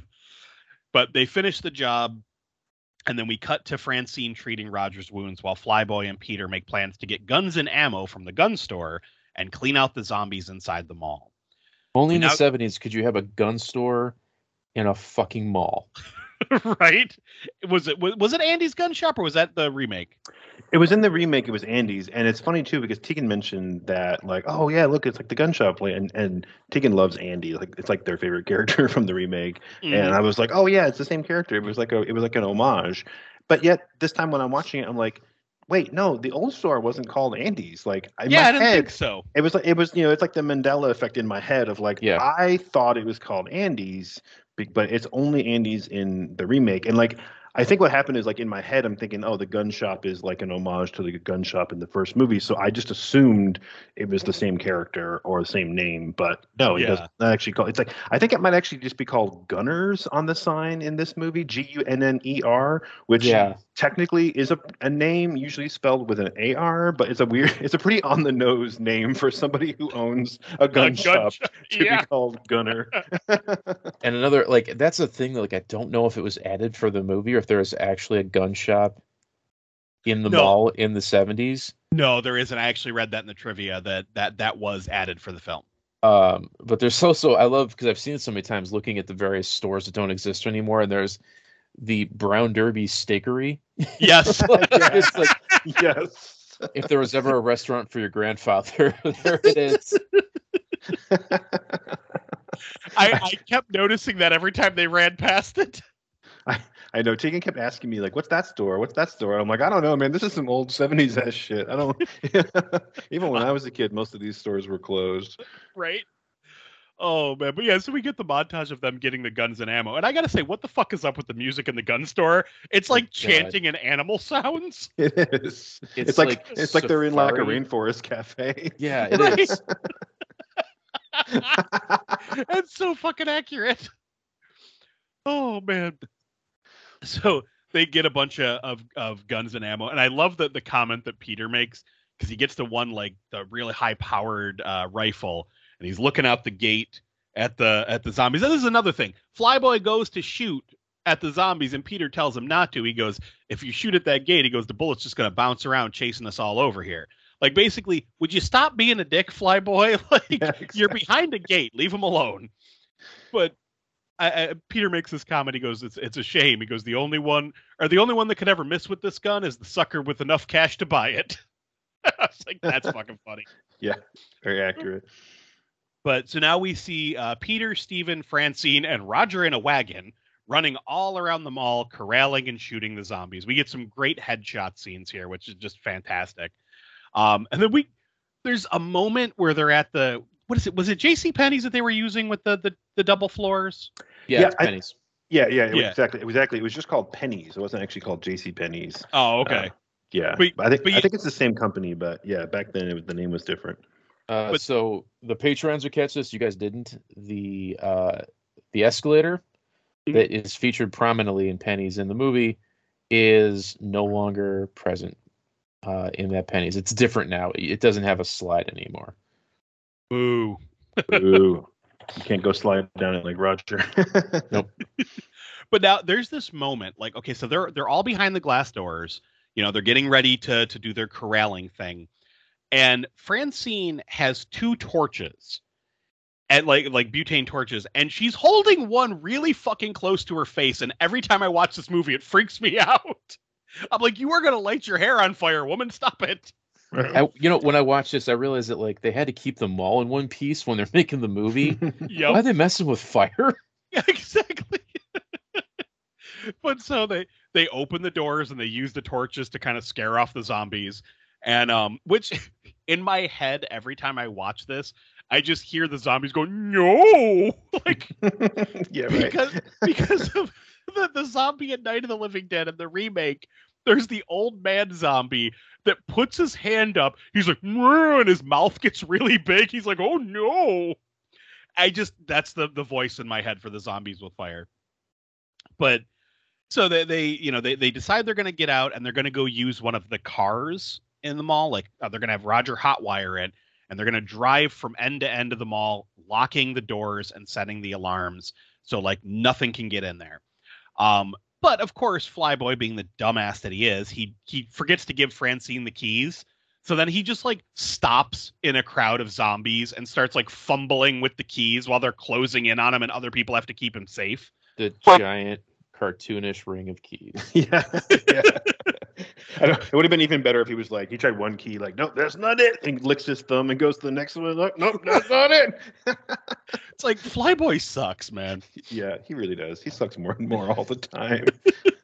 But like, so the other guys are getting in the car, and of course, while Roger's trying to get in the car, a zombie just fucking squeezes his leg wound and rips it back open. Ooh, it's like, of all the stuff in the movie, that's the one that still gets me where I'm like, ah.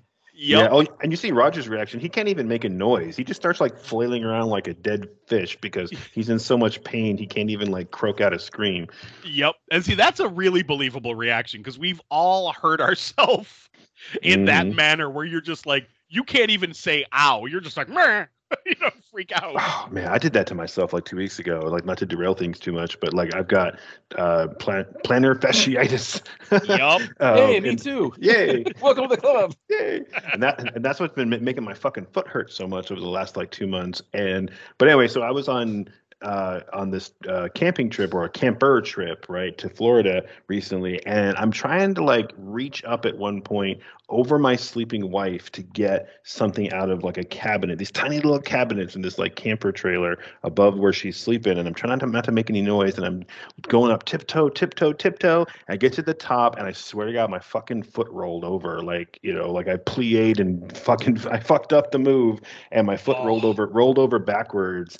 And I was already trying not to wake up my sleeping wife, so I am just like screaming inside of my head as like the tendon in the bottom of my foot just stretched in the wrong direction, while I'm balanced on tiptoe now on just one foot, trying not to wake anybody up at like midnight. And it was fucking horrific. Oh my God, I don't even know how long I stood there, just like sweating and like biting my lip, trying not to like holler or like collapse on this like sleeping person in front of me.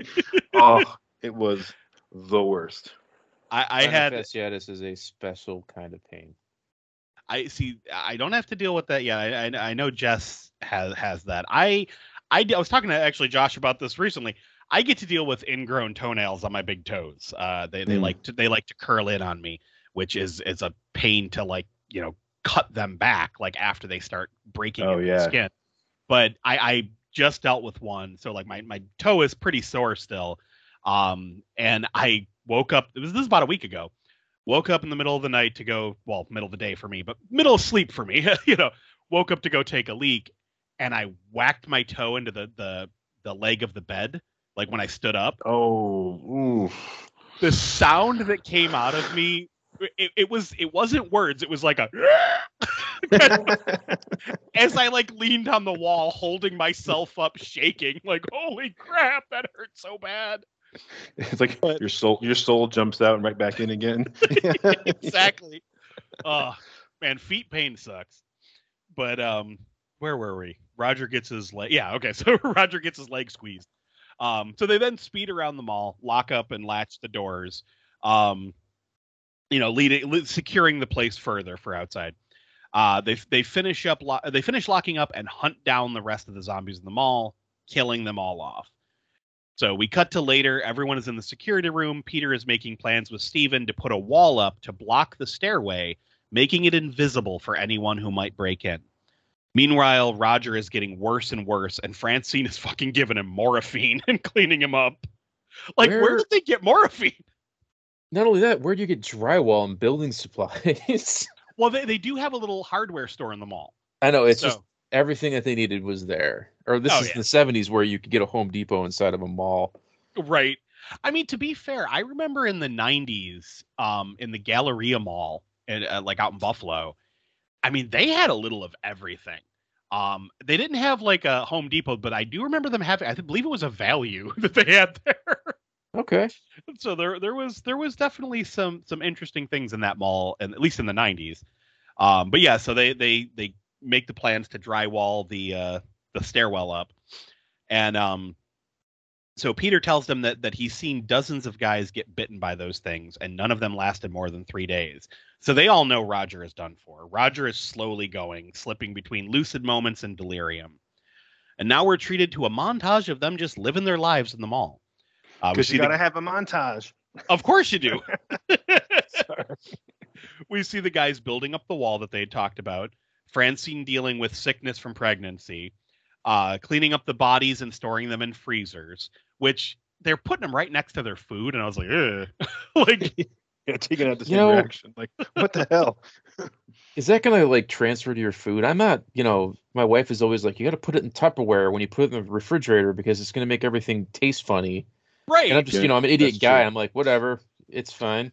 But like, so is everything going to taste like corpse? Right. I mean, you feel like there's had to be a better way to handle that. Like, I don't know, maybe find a way to drag them up to the roof and huck them off the side. Yeah, that's what I would have done. Exactly. They do that in the remake. They just put them all in eclairs and, like close it up. But they throw the bodies off the roof in the remake, don't they? Or am I imagining that? No, they do that. Yeah, that's what I thought. I was like, okay, they huck them out into the. Yeah, I would have stuck them down in the fucking ice skating rink, because I don't know. Personally, I'm like, I would have had no use for that. And I'm like, why the fuck is there an ice skating rink, first of all, in the first place? But then also, like, even when they use it a little bit later, but it's like, now they're living this, like, billionaire lifestyle of, like, well, we can do whatever we want. Dude. We're just going to, like, hang out in the fucking middle of the ice rink for no reason. Like, right. When I visited in the 90s, it was still there. Oh, shit. Nice. Yeah. I've always wanted to visit. One of these days, I'm going to get up to Greensburg. It's Greensburg, Pennsylvania, right? That's near Monroeville. It's I want to go up to Greensburg because Daniel Wayant, the vocalist for Zayo, is a tattoo artist, and he tattoos up there. And I've been wanting for years to get up there to go get tattooed from him and, like, take the Monroeville trip and, do all the sightseeing while I'm in town. But one of these days. Yep. But I do love the bank moment where Peter and Steven go into the bank and they're like, hey, you never know. And they're just like taking all the money and then just smile at the security camera. But we see them, shopping, trying on clothes, playing, eating, etc. Like, they're just going through, doing whatever they want in the mall. And we get this wonderful moment where the group, is they've been enjoying themselves in the mall for a while. And they just stop and listen. And we hear the dead relentlessly pawing at the doors. So they can pretend everything is fine in their little ivory tower, but the threat of death is constantly looming over them. One of my favorite scenes in the movie, also very similar to the end of Night of the Living Dead, with Dwayne Jones in the basement, just the sound effect of tons of zombies. Yeah, just like the moaning and the clattering out there. But this is where we get probably the most famous line in the entire movie, where Peter says, when there's no more room in hell, the dead will walk the earth. Because he talks about his grandfather was a priest, a voodoo priest in Trinidad, and he used to tell them, when there's no more room in hell, the dead will walk the earth. Practice Macumbo. I still get chills every time. Every time I hear that line, it's still, and not when people quote it or not in the remake, but this particular delivery. I love how it's both just conversational, yet he gets like real serious for a second, and and just the message of it. It's like it's a fucking brilliant line. Oh, it so is. I'm glad that they snuck it into the remake and had Ken deliver it in the remake as a preacher, which I thought was a cool little callback, to this. Yes. But you can't top this delivery. Like, it's so fucking perfect. So now we smash cut to Roger freaking out in pain in his bed. Steven holds him down while Francine gives him morphine. Peter comes in to sit with Roger, who begs him not to let him turn into one of those things. He makes Peter promise that he can take care of him when he dies. This is a really fucking sad moment because Roger tells him, he's like, wait until you're sure I'm coming back. I'm going to try not to come back, Peter. I'm going to try really hard not to come back. And it's like, oh, fuck, that's so Pulls hard. at my heartstrings every time. It's brutal. Yeah, It really is. Brutal. So then we cut to Stephen and Francine watching a talk show where the scientist is suggesting that they feed the zombies or nuke all the big cities. Meanwhile, Peter is watching over Roger's bed. We see Roger is completely covered up now. And from the look on Peter's face, we can see that, clearly Roger is gone. He's also holding a gun, so he's waiting. Slowly, Roger comes back. Peter keeps his promise and kills his friend. And I love while this is happening, we hear the arguing on the television. And as soon as Peter shoots Roger, we hear the scientist saying over and over again, we've got to remain logical. Logical. It's that or the end. I was like, oof, that kind of it punctuates the scene so hard. I fucking love it. Oh, so good. Easily the biggest emotional gut punch in any Romero film. Oh yeah, is the death of Roger. Mm-hmm. And then we cut from that to Stephen and Roger burying their friend, I'm sorry, Stephen and Peter burying their friend Roger in the garden by the fountains on the first floor. Which Tegan saw and was like, why the fuck is there like a botanical garden in the middle of the mall? That was truly a thing. I know. I was like, oh, I can't believe I have to explain that. Like, yeah, they for sure used to have like freaking like palm trees and stuff inside of the malls. Another thing that was still at the mall when I went, and I was hoping that there'd be some sort of like makeshift wink to the movie and a burial for Roger, so I could like leave a flower or something, but there wasn't. Also, this is kind of where Act 2 ends. So at this point in the movie, what are you guys thinking? Oh God, I love it. I love how like the impending doom, and dread. They know it's like, does the mouse know that it's in a trap? Mm-hmm. It just makes you think, and makes me warm and fuzzy in the inside. I love it. Yeah, I love it. This is the part of the movie I like the best. Like I said, I can appreciate the apartment sequence at the beginning more, this watch through. But yeah, historically, like every time I've watched this movie, when I say this is a comfort food movie, it's because this is the sequence that I want to see. Like not the death of Roger specifically, but just like them living in the mall, just just making the best of it and making a life of themselves. And also there's sort of that cool fantasy of like, man, like it'd be so cool to just like have a whole mall to yourself. Like even if you didn't have all the stores with all the shit to steal, but like just having that big giant space to just do whatever you want. Like I remember being a kid and whenever I would go to a hospital or a mall or someplace, I would have those thoughts of like, man, like it wouldn't be so cool to like own a building this big. Mm-hmm. And so there's always been a little bit of that, like living vicariously through these characters, and until shit goes wrong, and then it's like, okay, never mind, I'm safe at home. Yep. I think every kid, at least in the 80s and 90s, had that fantasy about being stuck in a mall overnight. Like, what could I do here? Yeah, and how much could I get into a KB Toys or the arcade? Yep. Yeah, right. And there definitely was like a rash or a short little trend of movies of like that, even like Home Alone, like of movies of people being like left alone or trapped somewhere. What's that movie with Jennifer Connelly when they're like in like a Target overnight? Shit, I'm drawing a blank. Career Opportunities. That's it. Yeah. This is one I haven't even seen. Oh my God, it doesn't get a lot of talk, but it's Jennifer Connelly hides inside of a Target, and God, who's it? It's like Parker Lewis or something. Oh yeah, I'm trying to look it up right now.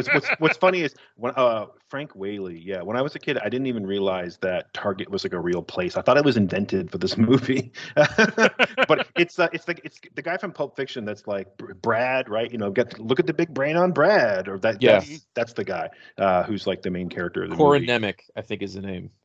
Oh no, his real name is it's Frank Whaley. Okay, you're right. Yeah, he plays. But yeah, he's in a bunch of those. Like, he's that one guy from that one movie that had like a bit part in something. In the 90s, he's in a bunch of like totally random stuff. But yeah, it's a great movie. Yeah, he was like in like The Doors and a few other things. But yeah, anyway, the point being, I love that movie, or like even like Where the Heart Is, where Natalie Portman lives in a Walmart for months. It's like there was a whole trend of movies like that, of people just like living or getting trapped somewhere with like no one else around. And it's like, what would you do if you had a whole Walmart to yourself or a whole Target to yourself? Right, it'd be cool. Well, there's also a trend of horror movies where it's like you have the entire, an entire building to yourself, or you stay in the weird building overnight. I mean, you got like Chopping Mall, frickin' Night of the Comet. Then you have a lot of those movies where it's like, oh, I dare you to stay in the fun house, or it's like yeah, right. that kind of shit happened a lot in the 80s. But yeah, like for this point of the movie, I love the slow turn of Roger, like how we see him, like first he goes from like he has his head seemingly on straight. Clearly the stress is getting to him and he starts becoming erratic and, impulsive, which gets him infected. And then we see the slow decline of him turning and then eventually having to be put down. I also love how we just slow the entire movie down for a bit and show them trying to survive while there's just constantly the threat outside. Like it's something about that really does it for me. This movie gave me my preference for zombie bites turning you into a zombie slowly, not in like 4 hours or like 3 minutes. Yeah, It needs to take days. I see. I always like it where it's the question of, are they going to turn? Are they not going to turn?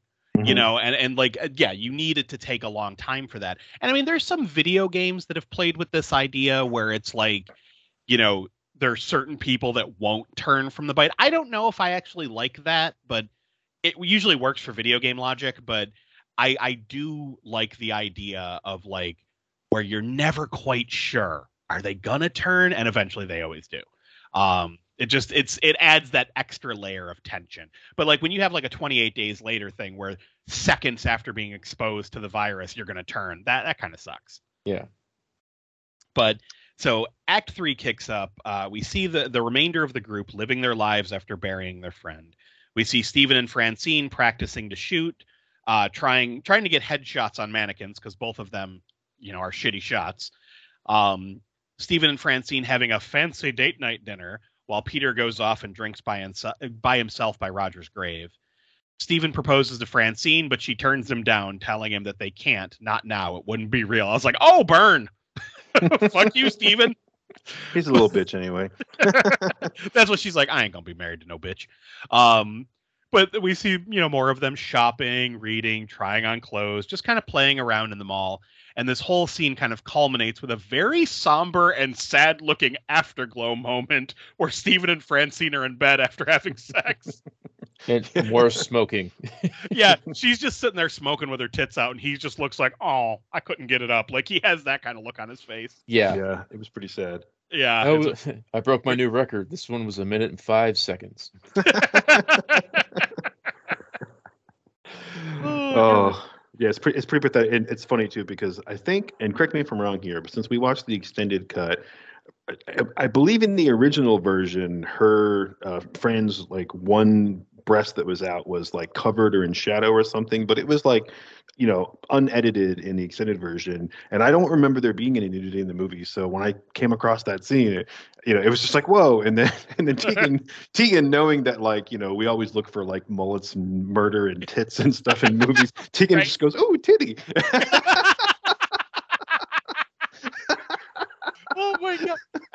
I'm sure we've mentioned this on the show before, but for any new listeners, Josh, and our friend Jared had this thing for a while Josh was living in Rochester, where we would rent random horror movies and we would count the mullets, murders, and tits.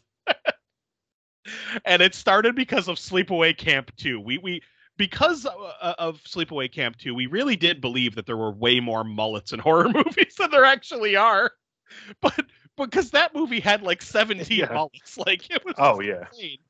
Well, it was funny too, because we had like the mullets, murder, and tits count, but like almost every movie was like, oh, there's a mullet in this one. It became like rare, because the count went down to 0 pretty soon after that trend of that terrible haircut. But being horror, it seemed like as the years went by, the nudity count went up and the mullet count went down.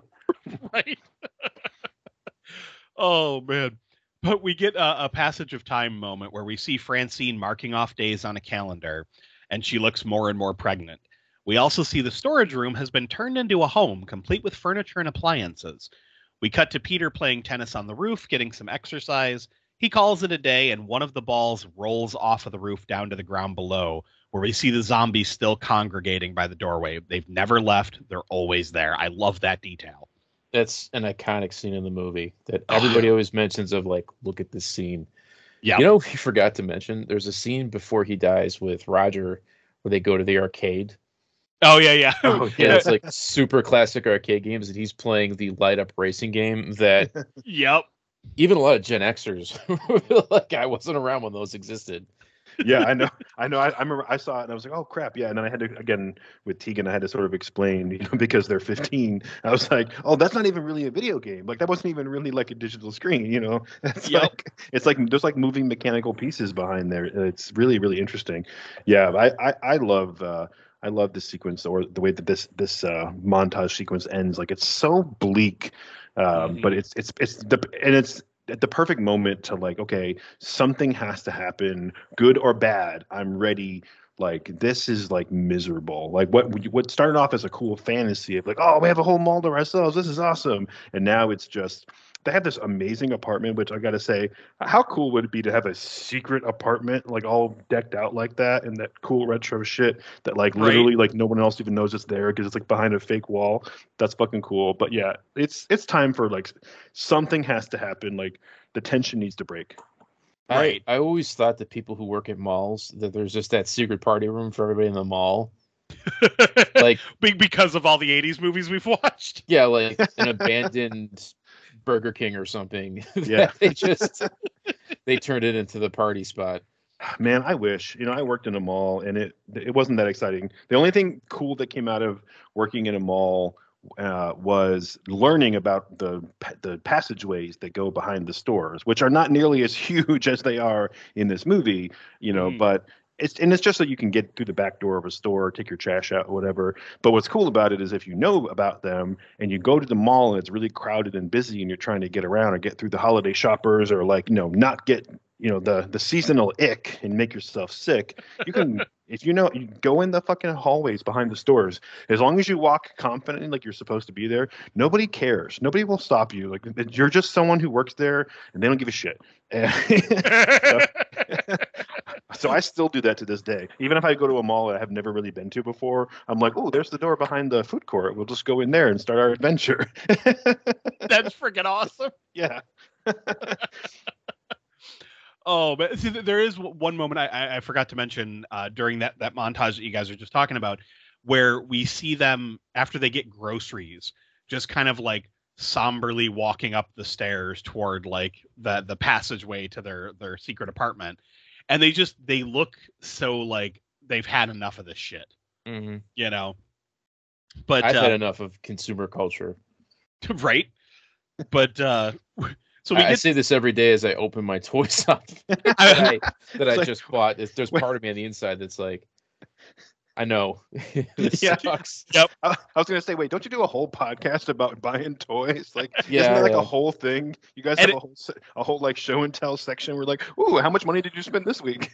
The irony isn't lost on me, is what I'm saying. And at least once a year, we all go, God, we got to pare down our collection and stop this. Yep. Oh, I know. My comic book collection is like getting out of control. Control. As we speak, I have my little reaction ghouls and ghosts zombie standing next to my notes, because I'm just like, ooh, zombie movie. I have a zombie toy standing here. Whereas I literally bought a book today that I already own because they re-released it in color, and it's not even. I wouldn't even put it in my top like 200 favorite books. Maybe it was just like this cute graphic novel that I read. I was like, oh, that's kind of fun. And then I saw it today. It was on. Granted, it was on sale. It was on discount. But I was like, oh, I can replace my black and white one with the color one. And I get home and it's the exact same story.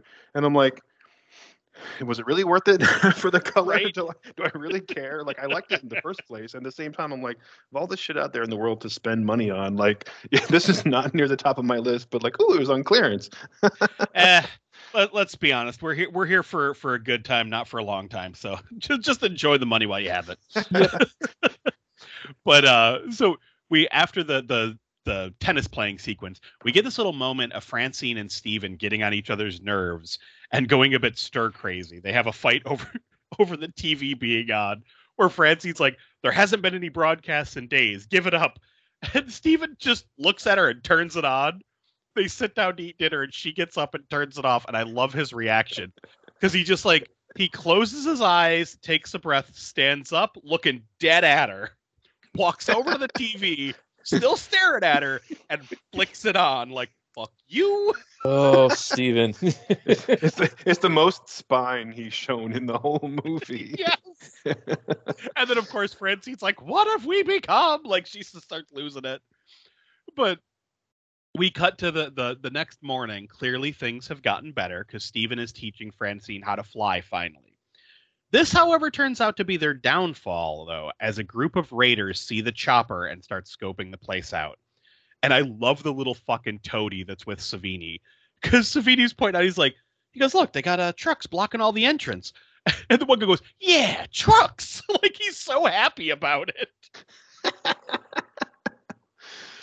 But that night, the raiders call them via the radio and try to get him to let him in. They're like, there's 3 of us down here. And then you hear all these people kicking. He's like, shut up, guys, shut up. That's fucking hilarious.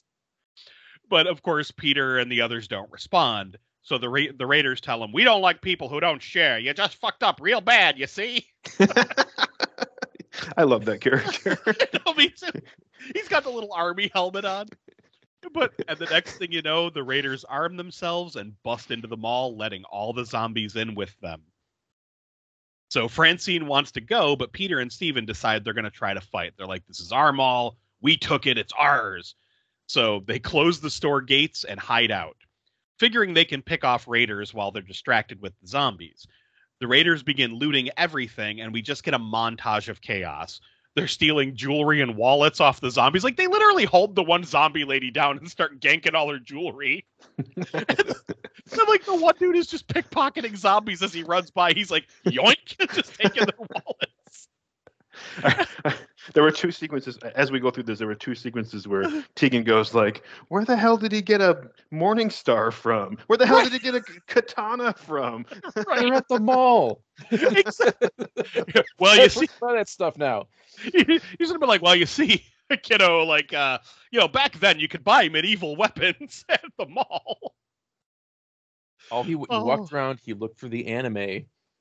And then he found the fake stores and Morning Stars. He was like, hang on, find the store with the pewter wizards in the front window. Yeah. Yes. It was like the new age creation store. Oh god. But yeah, so they start slapping pies in zombies' faces because why not? So we get a whole sequence of them hitting cream pies and zombie faces. And then, like, Savini's running around spraying zombies in the face with a bottle of seltzer. Like, it's just fucking silly. Savini's and it's just funny too, running around unhinged being Savini. Yep. Just being and it's funny too because first of all I had to explain what a seltzer bottle was to Tegan. I'm like, another artifact, but at the same time, this is the only time during the movie where I'm like, wait a minute, like I went with your bad, blue makeup zombies and like the weird effects, and like I was with you, but I was like, are you telling me that those cream pies have been in that cooler for like a year and like and they're still good to like throw in zombie faces? I was like, bullshit. Like that whipped cream hasn't solidified into some kind of weird chemical object. I know, right? Was Franny just making like whipped cream pies, like just in case we need to have like a silly pie fight, like a Three Stooges style pie showdown. I know, like it's like the Marx Brothers, pies shoot them out, like just in case. Oh. Maybe who knows? Maybe they were that bored, Oh, it's fucking great. You could tell what Peter was cooking in the dinner scene, so maybe he was just like, yeah, maybe we'll want pies. That's true. Yeah, maybe. Maybe they were just so bored. Yeah. But yeah, so they're just, the Raiders are going nuts, having a good old time in there. Flyboy gets pissed that the Raiders are taking all their shit and decides to start shooting. And I love the random dude in the sombrero who tries to get his blood pressure checked while getting shot at. The other guy's like, hey, man, what are you doing? You getting your blood pressure checked while someone's shooting at us? Come on. Like, so that sequence is so fucking funny. A funny thing you mentioned, I found this YouTube channel. I can't remember it. I won't plug it because I'll mess it up. And this guy's a huge Romero fan. And he's like, 13 questions that I have coming out of watching Dawn of the Dead. And I've watched it 100 times. And these are things that I still can't figure out the answer to. And one of them was, why is the sombrero guy checking his blood pressure? And he's like, maybe he's a biker, but he's smart. And he realizes that they're probably living off of beef jerky and smoking and drinking. And he needs to watch his blood pressure. Right? Because that dude is determined to take his fucking blood pressure. Like, he goes back to it. You know, like when the zombies are coming at him, he's like, wait, hold on. Don't eat me yet. I have to check. Because, like, you mentioned it, and I was thinking, like, yeah, I would do the same thing. But no, so during this, we get a firefight that breaks out between the Raiders, Flyboy, and Peter. Savini this is where we get the awesome machete to the head scene. Savini kicks a zombie and then just whacks him in the head with the machete.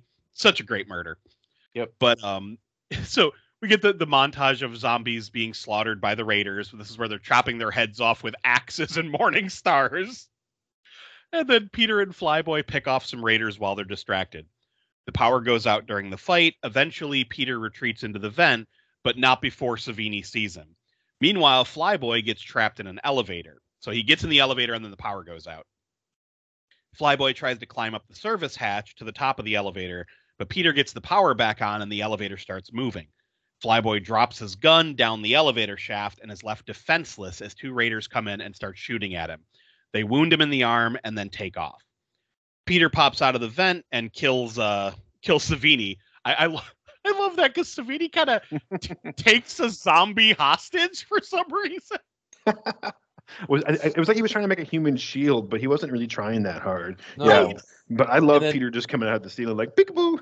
And Savini like has to do a stunt, so he's like, "I'm gonna die, but I'm also gonna fall into the fountain." And he's got like this weird like quasi racism where he calls Peter Chocolate Man. Yeah, when Savini first sees him going up into the vent, he's like, I see you, and he's poking the sword, and then he says Chocolate Man, like, under his breath. It's like, he pauses too. He's like, should I say something racist? Chocolate Man? Right. It's not too bad, right? So it's like, it's definitely, it's soft-pedaled racism. It's like, yeah, Jesus. and Romero's just like, whatever. Right. I'm not going to refilm it. But yeah, apparently when Savini gets shot and he flings himself over the railing to the floor below, I was reading in the trivia that he kind of half missed the mat. So he actually did hurt himself. If you watch Document of the Dead, mm-hmm. which if you buy any deluxe set for Dawn of the Dead, so it's not available on DVD anywhere in the States right now, and that's because of Richard Rubenstein, who was a production partner, and he owned the American distribution rights. He still does. Mm-hmm. And he's one of those guys that's going to live to like 150. He just won't go away. He's been sitting on the rights because he wanted to make the 3D cut and release it theatrically. If you get like any, like there's a German, like I think it's German, there's an overseas like 5-disc Blu-ray set that has the best cuts of all the films. It's got the American cut, the Italian cut, it's got the extended director's cut, it doesn't have the Japanese cut, but it has Diary of the Dead on it, or Document of the Dead, I'm sorry, which is the making of Dawn of the Dead, and it shows Savini doing the stunt. So basically, he has mattresses and boxes mm-hmm. that he put together to fall, and he jumps and overshoots it, and like catches the end of the boxes. Yep. And it's really funny because George Romero's like, he waits a little bit and he's like, "You okay?" It's a very funny scene. Oh god. Yeah, so Peter is he kills Savini and he's taking pot shots at the Raiders from the ceiling, and they try to escape. So the Raiders get out of the mall. They're riding their motorcycles out. Zombies come pouring in the doors, flooding the mall. And I love how Peter purposely wings the one guy that has the Tommy gun. He doesn't shoot him in the head.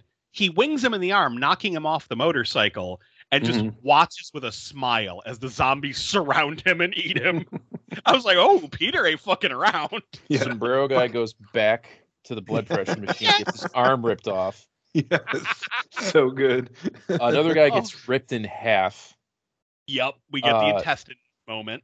Which is gory, but not really anatomically correct because it just has skin than guts. Yep.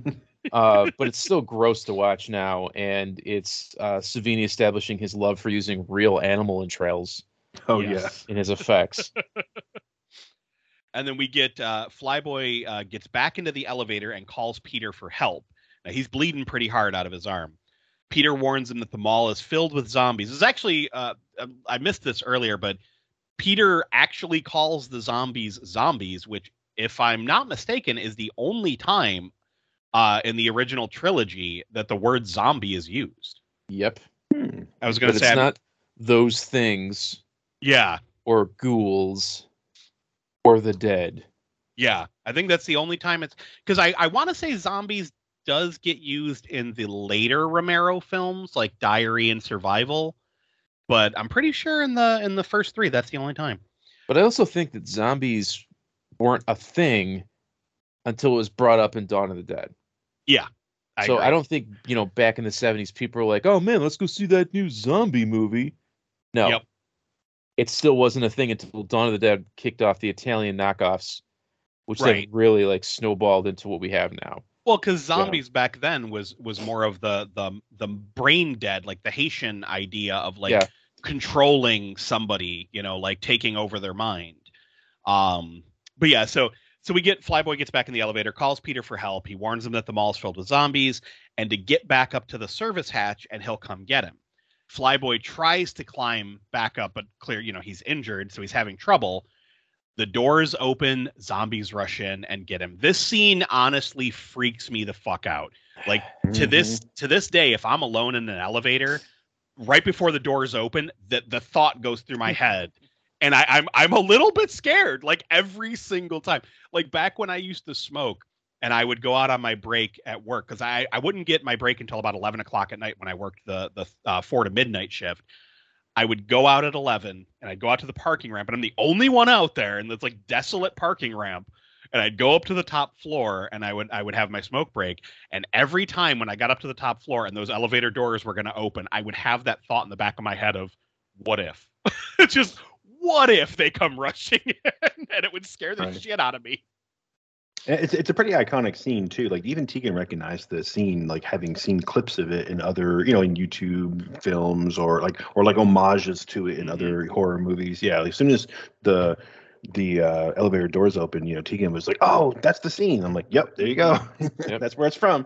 It's so good. And there's a great unappreciated money shot zombie that Savini throws in there. People don't talk about because it gets overshadowed by the airport zombie in particular, but there's this one zombie with a really jacked up mouth that gets me every time I see it because it looks so unnatural and unnerving. It's fucking creepy. But so Peter hears Flyboy screaming and figures it's too late. He goes to leave, and then he hears the gunshots as Flyboy tries to fight off the zombies. And he has that conflicted moment where he knows Flyboy is dead, but he still wants to help because even if Flyboy's still alive, like he's been bit. So he like, you see Peter like punches the wall and decides, against helping him and goes back to Francine. She asks if Steven is dead, and he tells her that he heard his gun. She tries to go investigate, but he stops her, telling her that they should just wait and see. So now we get the scene you have to have in every zombie movie. We get the zombie feasting scene where they're just eating the raiders and the corpses that are left behind.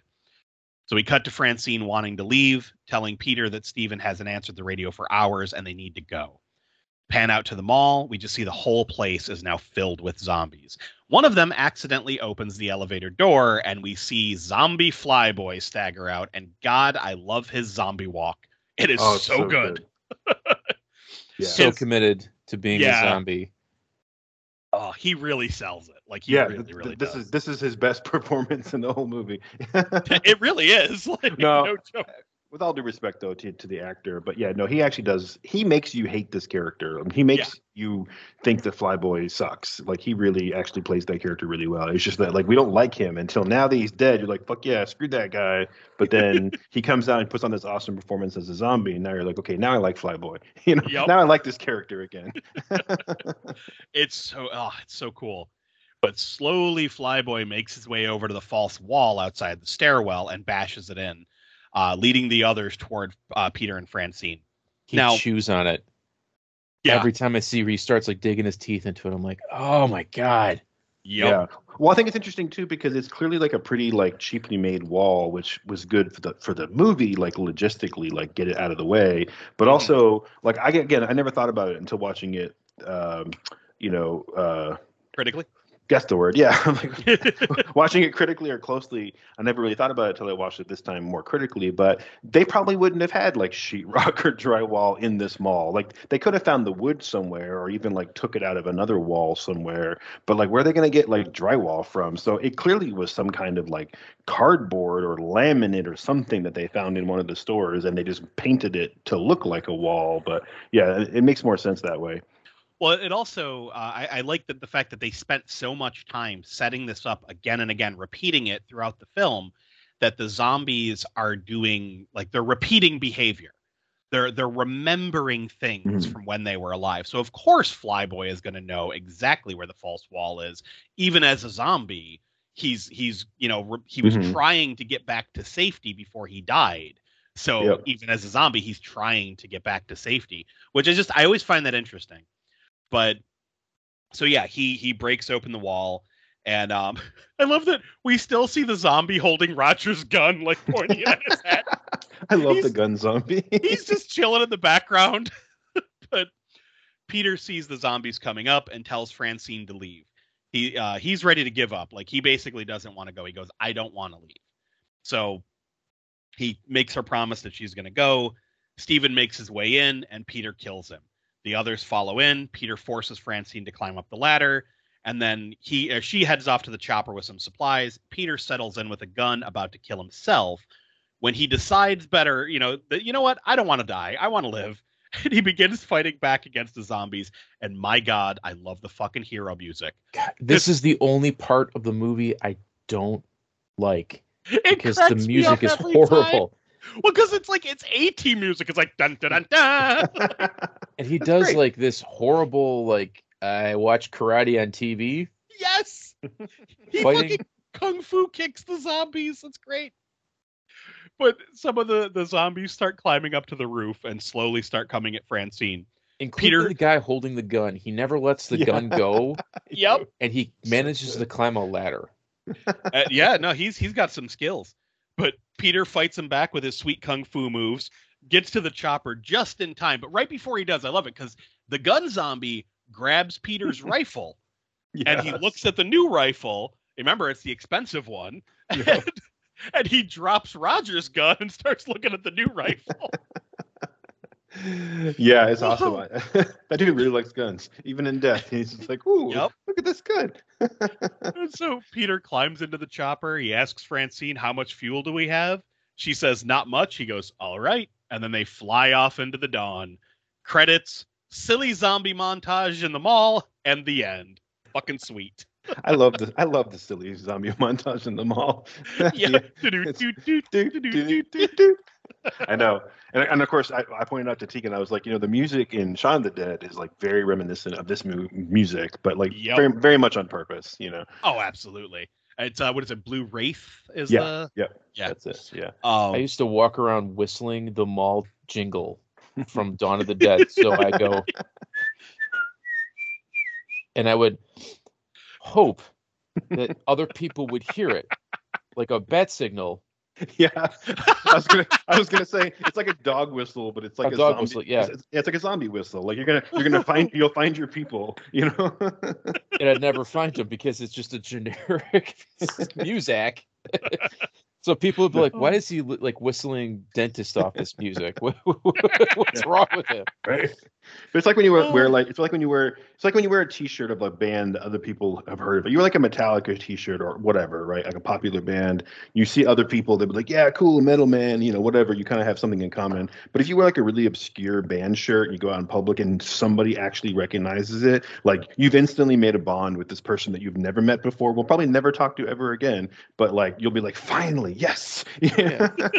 I used to wear a Biohazard T-shirt everywhere, and nobody was ever like, dude, $5 to the subway. Like, no. Yeah.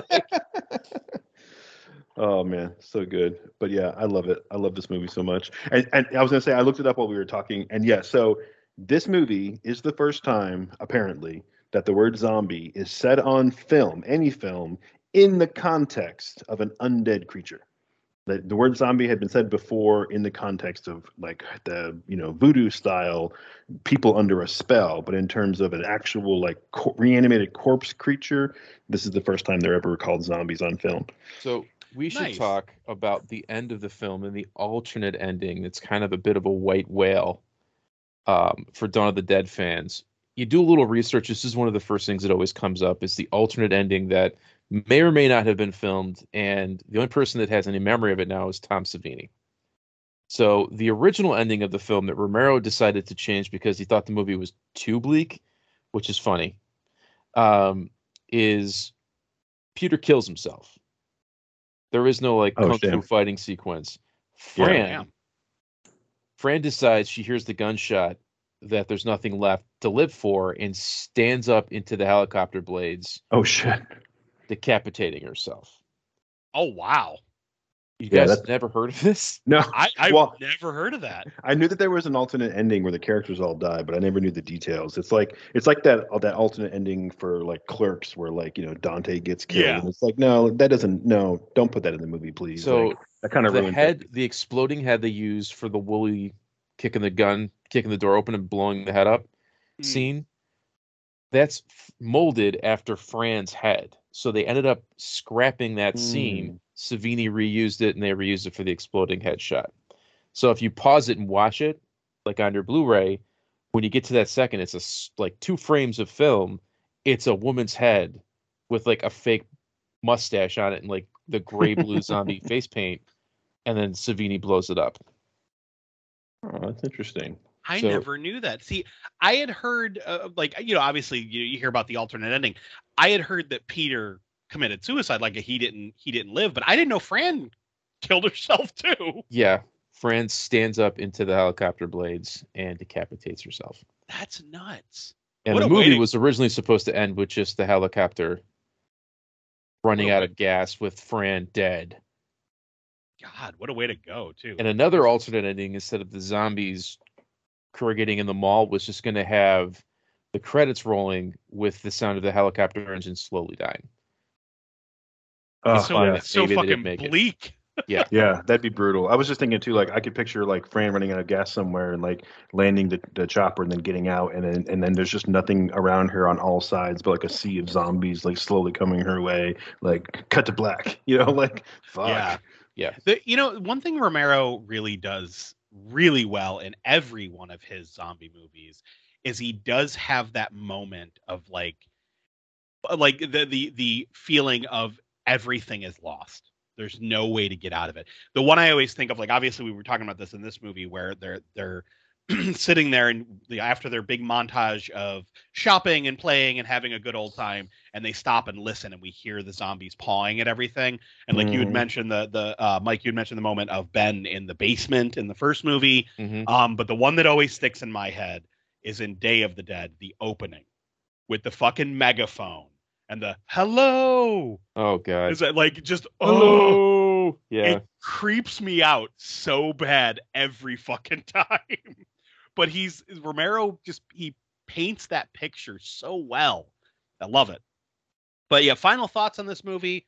It's one of the best zombie movies ever fucking made. Just hands down. It's one of the best zombie movies ever made, and it is one of my all-time favorite movies. Yep. So I got nothing but love for this one. Even with all of its cheesy moments, the kung fu, everything. I love it all. It's a fantastic fucking film. Yeah, same here. I got nothing else to say, honestly. I love this movie. And I'll say this though.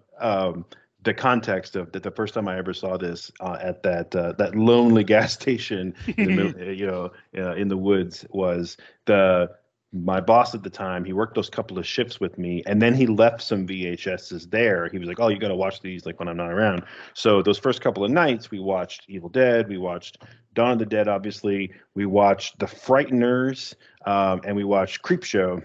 And then he like left me some DVDs, and so I had Dawn of the Dead. I had Mel Gibson's Payback, which is to this day my favorite Mel Gibson movie. And it's a good movie. And then we had The Postman, which I'll defend. I think it's a fucking great movie. I love. I agree. Too. Yeah, I do too. It's yeah. good. It's a great movie. Yeah, so that's what I had. We had Dawn of the Dead, Payback, The Postman, and The Frighteners, and that's all we had until someone else brought a VHS in. So for about a week, we were just watching them like on a loop. That's awesome. Yeah. Now we did mention a lot of the trivia that I already had, but just a few little tidbits. Extras who appeared in the film were reportedly given $1 in cash, a donut, and a Dawn of the Dead T-shirt. So thought that was interesting. The MPAA had threatened to impose the X rating if George Romero didn't make cuts. Romero didn't want to cut the film and was adamant against an X rating due to its stigma of hardcore pornography. In the end, Romero was able to persuade his distributors to release the film with no rating. Although on all the advertising and trailers, there was a disclaimer that in effect read that while there was no explicit sex in the film, the movie was violent in nature and no one under 17 would be admitted. This is apparently the most profitable film in the Dead series, which I honestly wouldn't have guessed. Like, I figured that, it would have continued to get more profitable as Romero, gained some notoriety. But yeah, this is the most famous or the most profitable one out of the whole bunch. Oh, really? Out of all of them? I don't know. I will dispute that claim. Well, no, because Dawn of the Dead, they had no copyright claim on it, so they have no way to measure the money they were making. Okay. I thought it was Night of the Living Dead. They had no copyright claim. No, sorry, Night of the Living Dead. Sorry. Yeah. Night of the Living Dead, they had no copyright claim. They never made a dime. So on paper, they made zero. Yeah, but that's the thing. Romero didn't see the return on that. In reality, Night of the Living Dead is still playing. Right. It's still getting released. So I would say that would be the most profitable. I mean, profitable to who, though? Nobody. To the fans. That's what I'm getting at. Is like, yeah. Because I don't think because anyone really got their return on investment except for some of the shady motherfuckers that dealt with the upfront money on Night of the Living Dead. So yeah, the mafia got all that money. Yeah, that's like in Texas Chainsaw Massacre. Like nobody who was in the movie got rich from the movie, No. because the fucking mob took all the money. Oh man, but yeah, we already mentioned a lot of the stuff, but one of the things I found interesting was this entire film was filmed over 4 months. Oh, really? So they I mean, for how much is in this and how big the set pieces are, like that's impressive. So, but yeah, I mean, there's a ton of trivia out there. I know Mike had pretty much everything that I had written, and way more. So you get to hear a lot of cool trivia throughout the film or throughout the podcast. But fun trivia I have, Blades pops up again in Land of the Dead. Yes. As a cameo, but he's uncredited because Richard Rubenstein owns the name Blades. Mm-hmm. So it's just a zombie that is Tom Savini that's wearing a leather jacket, has a machete. Mm-hmm. One of the most prized pieces of my horror movie collection is I have a Dawn of the Dead T-shirt from The Crew. Oh, that's Nice. awesome. It's a woman's small, but I have it. And if you want to collect merchandise from Dawn of the Dead that came out when the movie was released, there's only a board game that's also like very sought after, which I have. I've never played it because I don't want to like touch it. Yeah, for sure. And there's also a really cool. Can't play it, but you can watch videos of it on YouTube. There's a Commodore 64 Dawn of the Dead game. And Commodore 64 and Amiga, and Amiga, there are ROMs of it, and yes, you can play it. Okay. Because I have played it. It's very bad. Like it's not a good game. But it's pretty fucking impressive for the time period because it is first person perspective. And it's the old school first person perspective where you're going down like a hallway and occasionally like a weird looking zombie will like pop up on your screen and you have to like click on the punch icon and click on the zombie, like to punch the zombie to death. Unless you have a weapon, then you can use that. But the whole thing is like you have to refuel your chopper and get the fuck out of there. Yeah. But very, very interesting old school horror game. This is something one of these days we're going to talk about on Count Creepyhead, where we're going to talk about video games from time to time. But I played a fuck ton of Commodore 64 horror games. I did not have that one. Like I said, I've played ROMs of it, but I did play the Evil Dead one. I did play the Friday the 13th one and the Nightmare on Elm Street Dream Warriors one, because there wasn't an original one. But I did play all of those, and I remember me and my brother, scaring ourselves on these stupid little old school, like freaking 2-bit video games. But yeah, good stuff. Definitely good stuff. So we have run very long on this one. Jesus. The edits are going to be absolutely bonkers. But you know what? It's a special. This is going to happen from time to time, especially when we get the three of us on a podcast. But let's get into our social media so we can get out of here. We are the Boogeyman's Closet on both Facebook and Instagram. Normally Maurice handles our Twitter, but it's at Boogeyman's the. We have a Patreon for those of you interested. This episode in particular has Mike saying some sweet stuff while me and Josh took a little break. So definitely check that out if you're interested. It's $3 a month for all of our unedited episodes, as well as an original episode exclusive to Patreon each month. We are part of the Rad Pantheon network, which Josh runs as our Professor X. So I'm going to toss it over to you, Josh, for Rad Pantheon and other plugs you may want to give, and then we'll toss it over to Mike.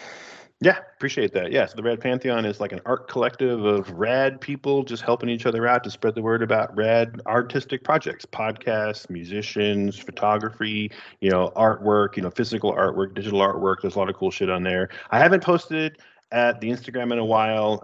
Social media has been just eating up my life in general, and my real life is kind of taking over all of my free time. But we're going to be seeing some updates coming up pretty soon. So you can check out radpantheon.com to find all the social medias for Rad Pantheon. You can find us.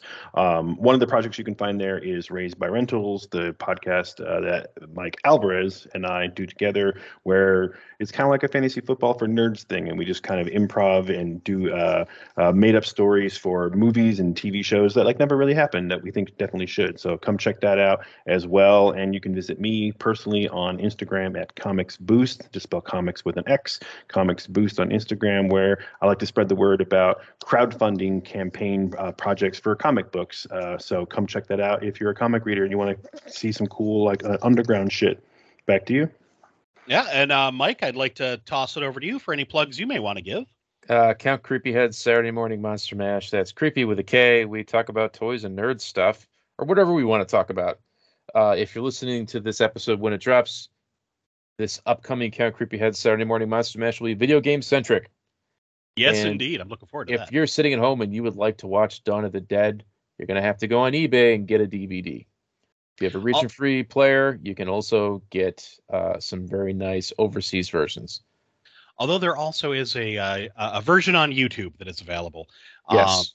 So it's not the most legal way of getting it, but it is available, and it's actually pretty nice quality. I suggest you own a copy. This is a movie that should be in every collection. I'm currently looking at my Ultimate Edition, the DVD box set that came out in the early 2000s, and definitely love having this in my collection. But Mike, I want to wish you a happy birthday, good sir. That's the whole reason why we are here today. Thank you so much. Thank you for 4 hours of your time. Hey, I had a blast.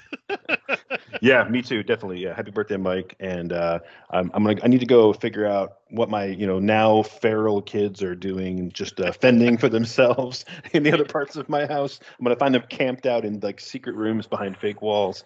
Right. But for anyone listening to this that wants to check out our next episode, but literally the very next day after this episode drops, our next episode will be episode 162. It'll be Puka. We'll be continuing our Christmas horror movies. So definitely check that out. And we have our December giveaway that'll only be up for about 2 weeks. So it's actually going up as the time of this recording. It's going up tomorrow. On social media. So definitely check out the socials. You can win some cool stuff.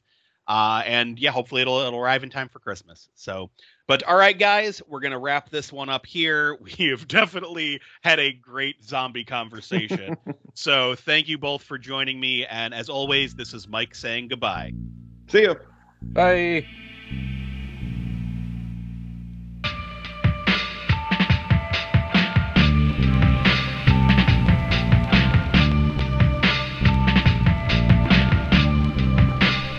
Thanks for listening. If you enjoyed what you heard, follow us on Instagram at The Boogeyman's Closet, where you can stay up to date with everything we have planned.